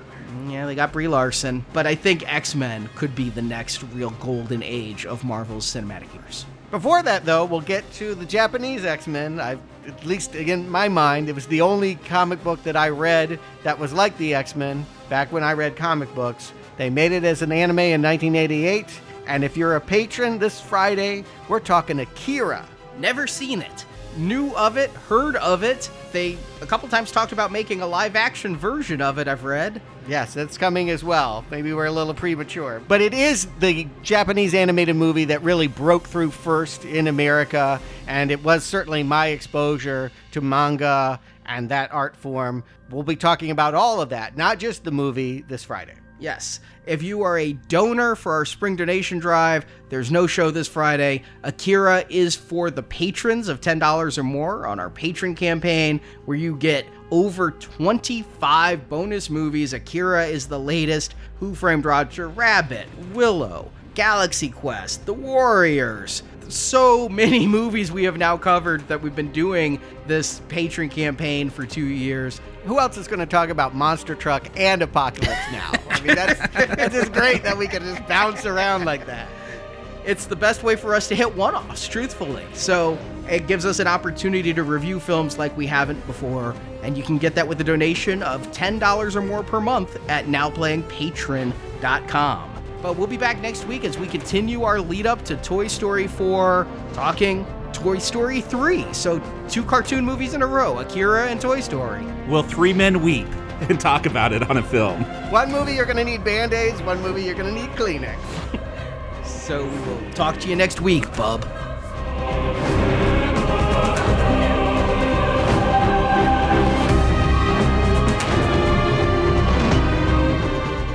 Today's attack was only our first salvo. Our war will rage. Your cities will not be safe. Your streets will not be safe. You will not be safe. And to my fellow mutants, I make you this offer. Join us or stay out of our way. Thank you for listening to the Now Playing X-Men Movie Retrospective Series, part of our Marvel Comics movie series. Told you if you came down this road, you would like what you found.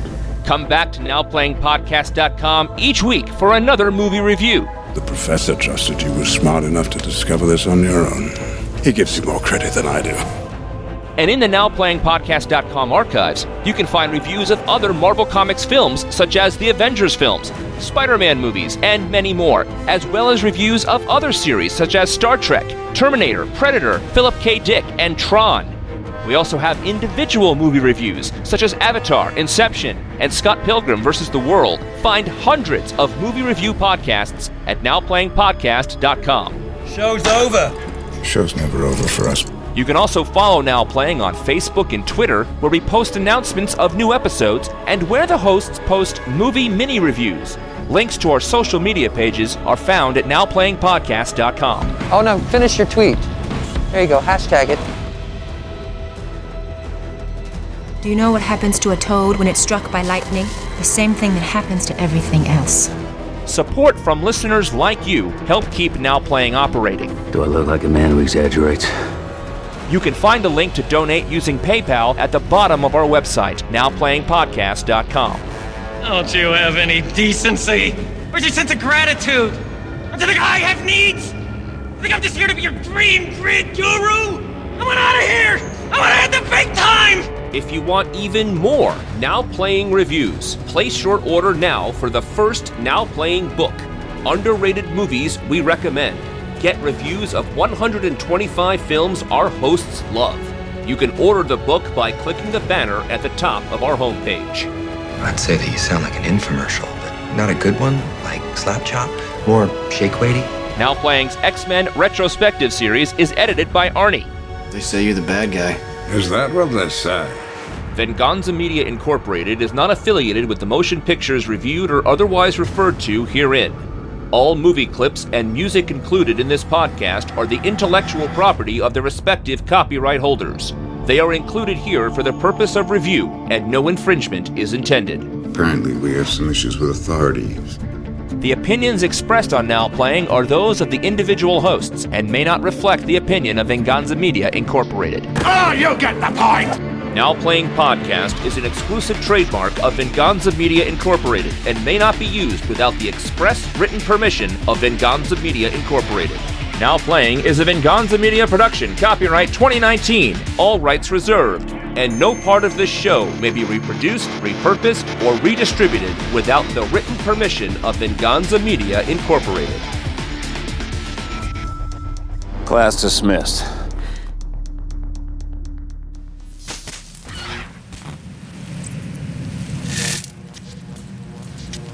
Did we just lose the feed? Are we still live? All over the galaxy, and it destroyed I know I want to say the DeBarge every time. To the beat of the rhythm of the night. She's misdirecting some of it at Charles for being the one in charge, when in fact, she just doesn't want to be in the spotlight. And so, if I were Charles... Did you just make a Charles in Charge reference? I mean, you could make that joke, but Scott Baio's not here, so it doesn't really... Scott Baio won't talk to me. He blocked me on Twitter. No, well, there are worse things. To kill everyone else on Earth and repopulate it with DeBarge. Which is just a terrible thought. Who's Johnny? We'd know where Johnny is, at least. Honestly, not living up to Famke Jensen and... Yeah, that no-name blonde. Sonic guy, Sonic the Hedgehog. And I just Superman Returns. James Marsden. Oh, yeah. And then that guard gets killed by Dabari. Yeah. Dabari.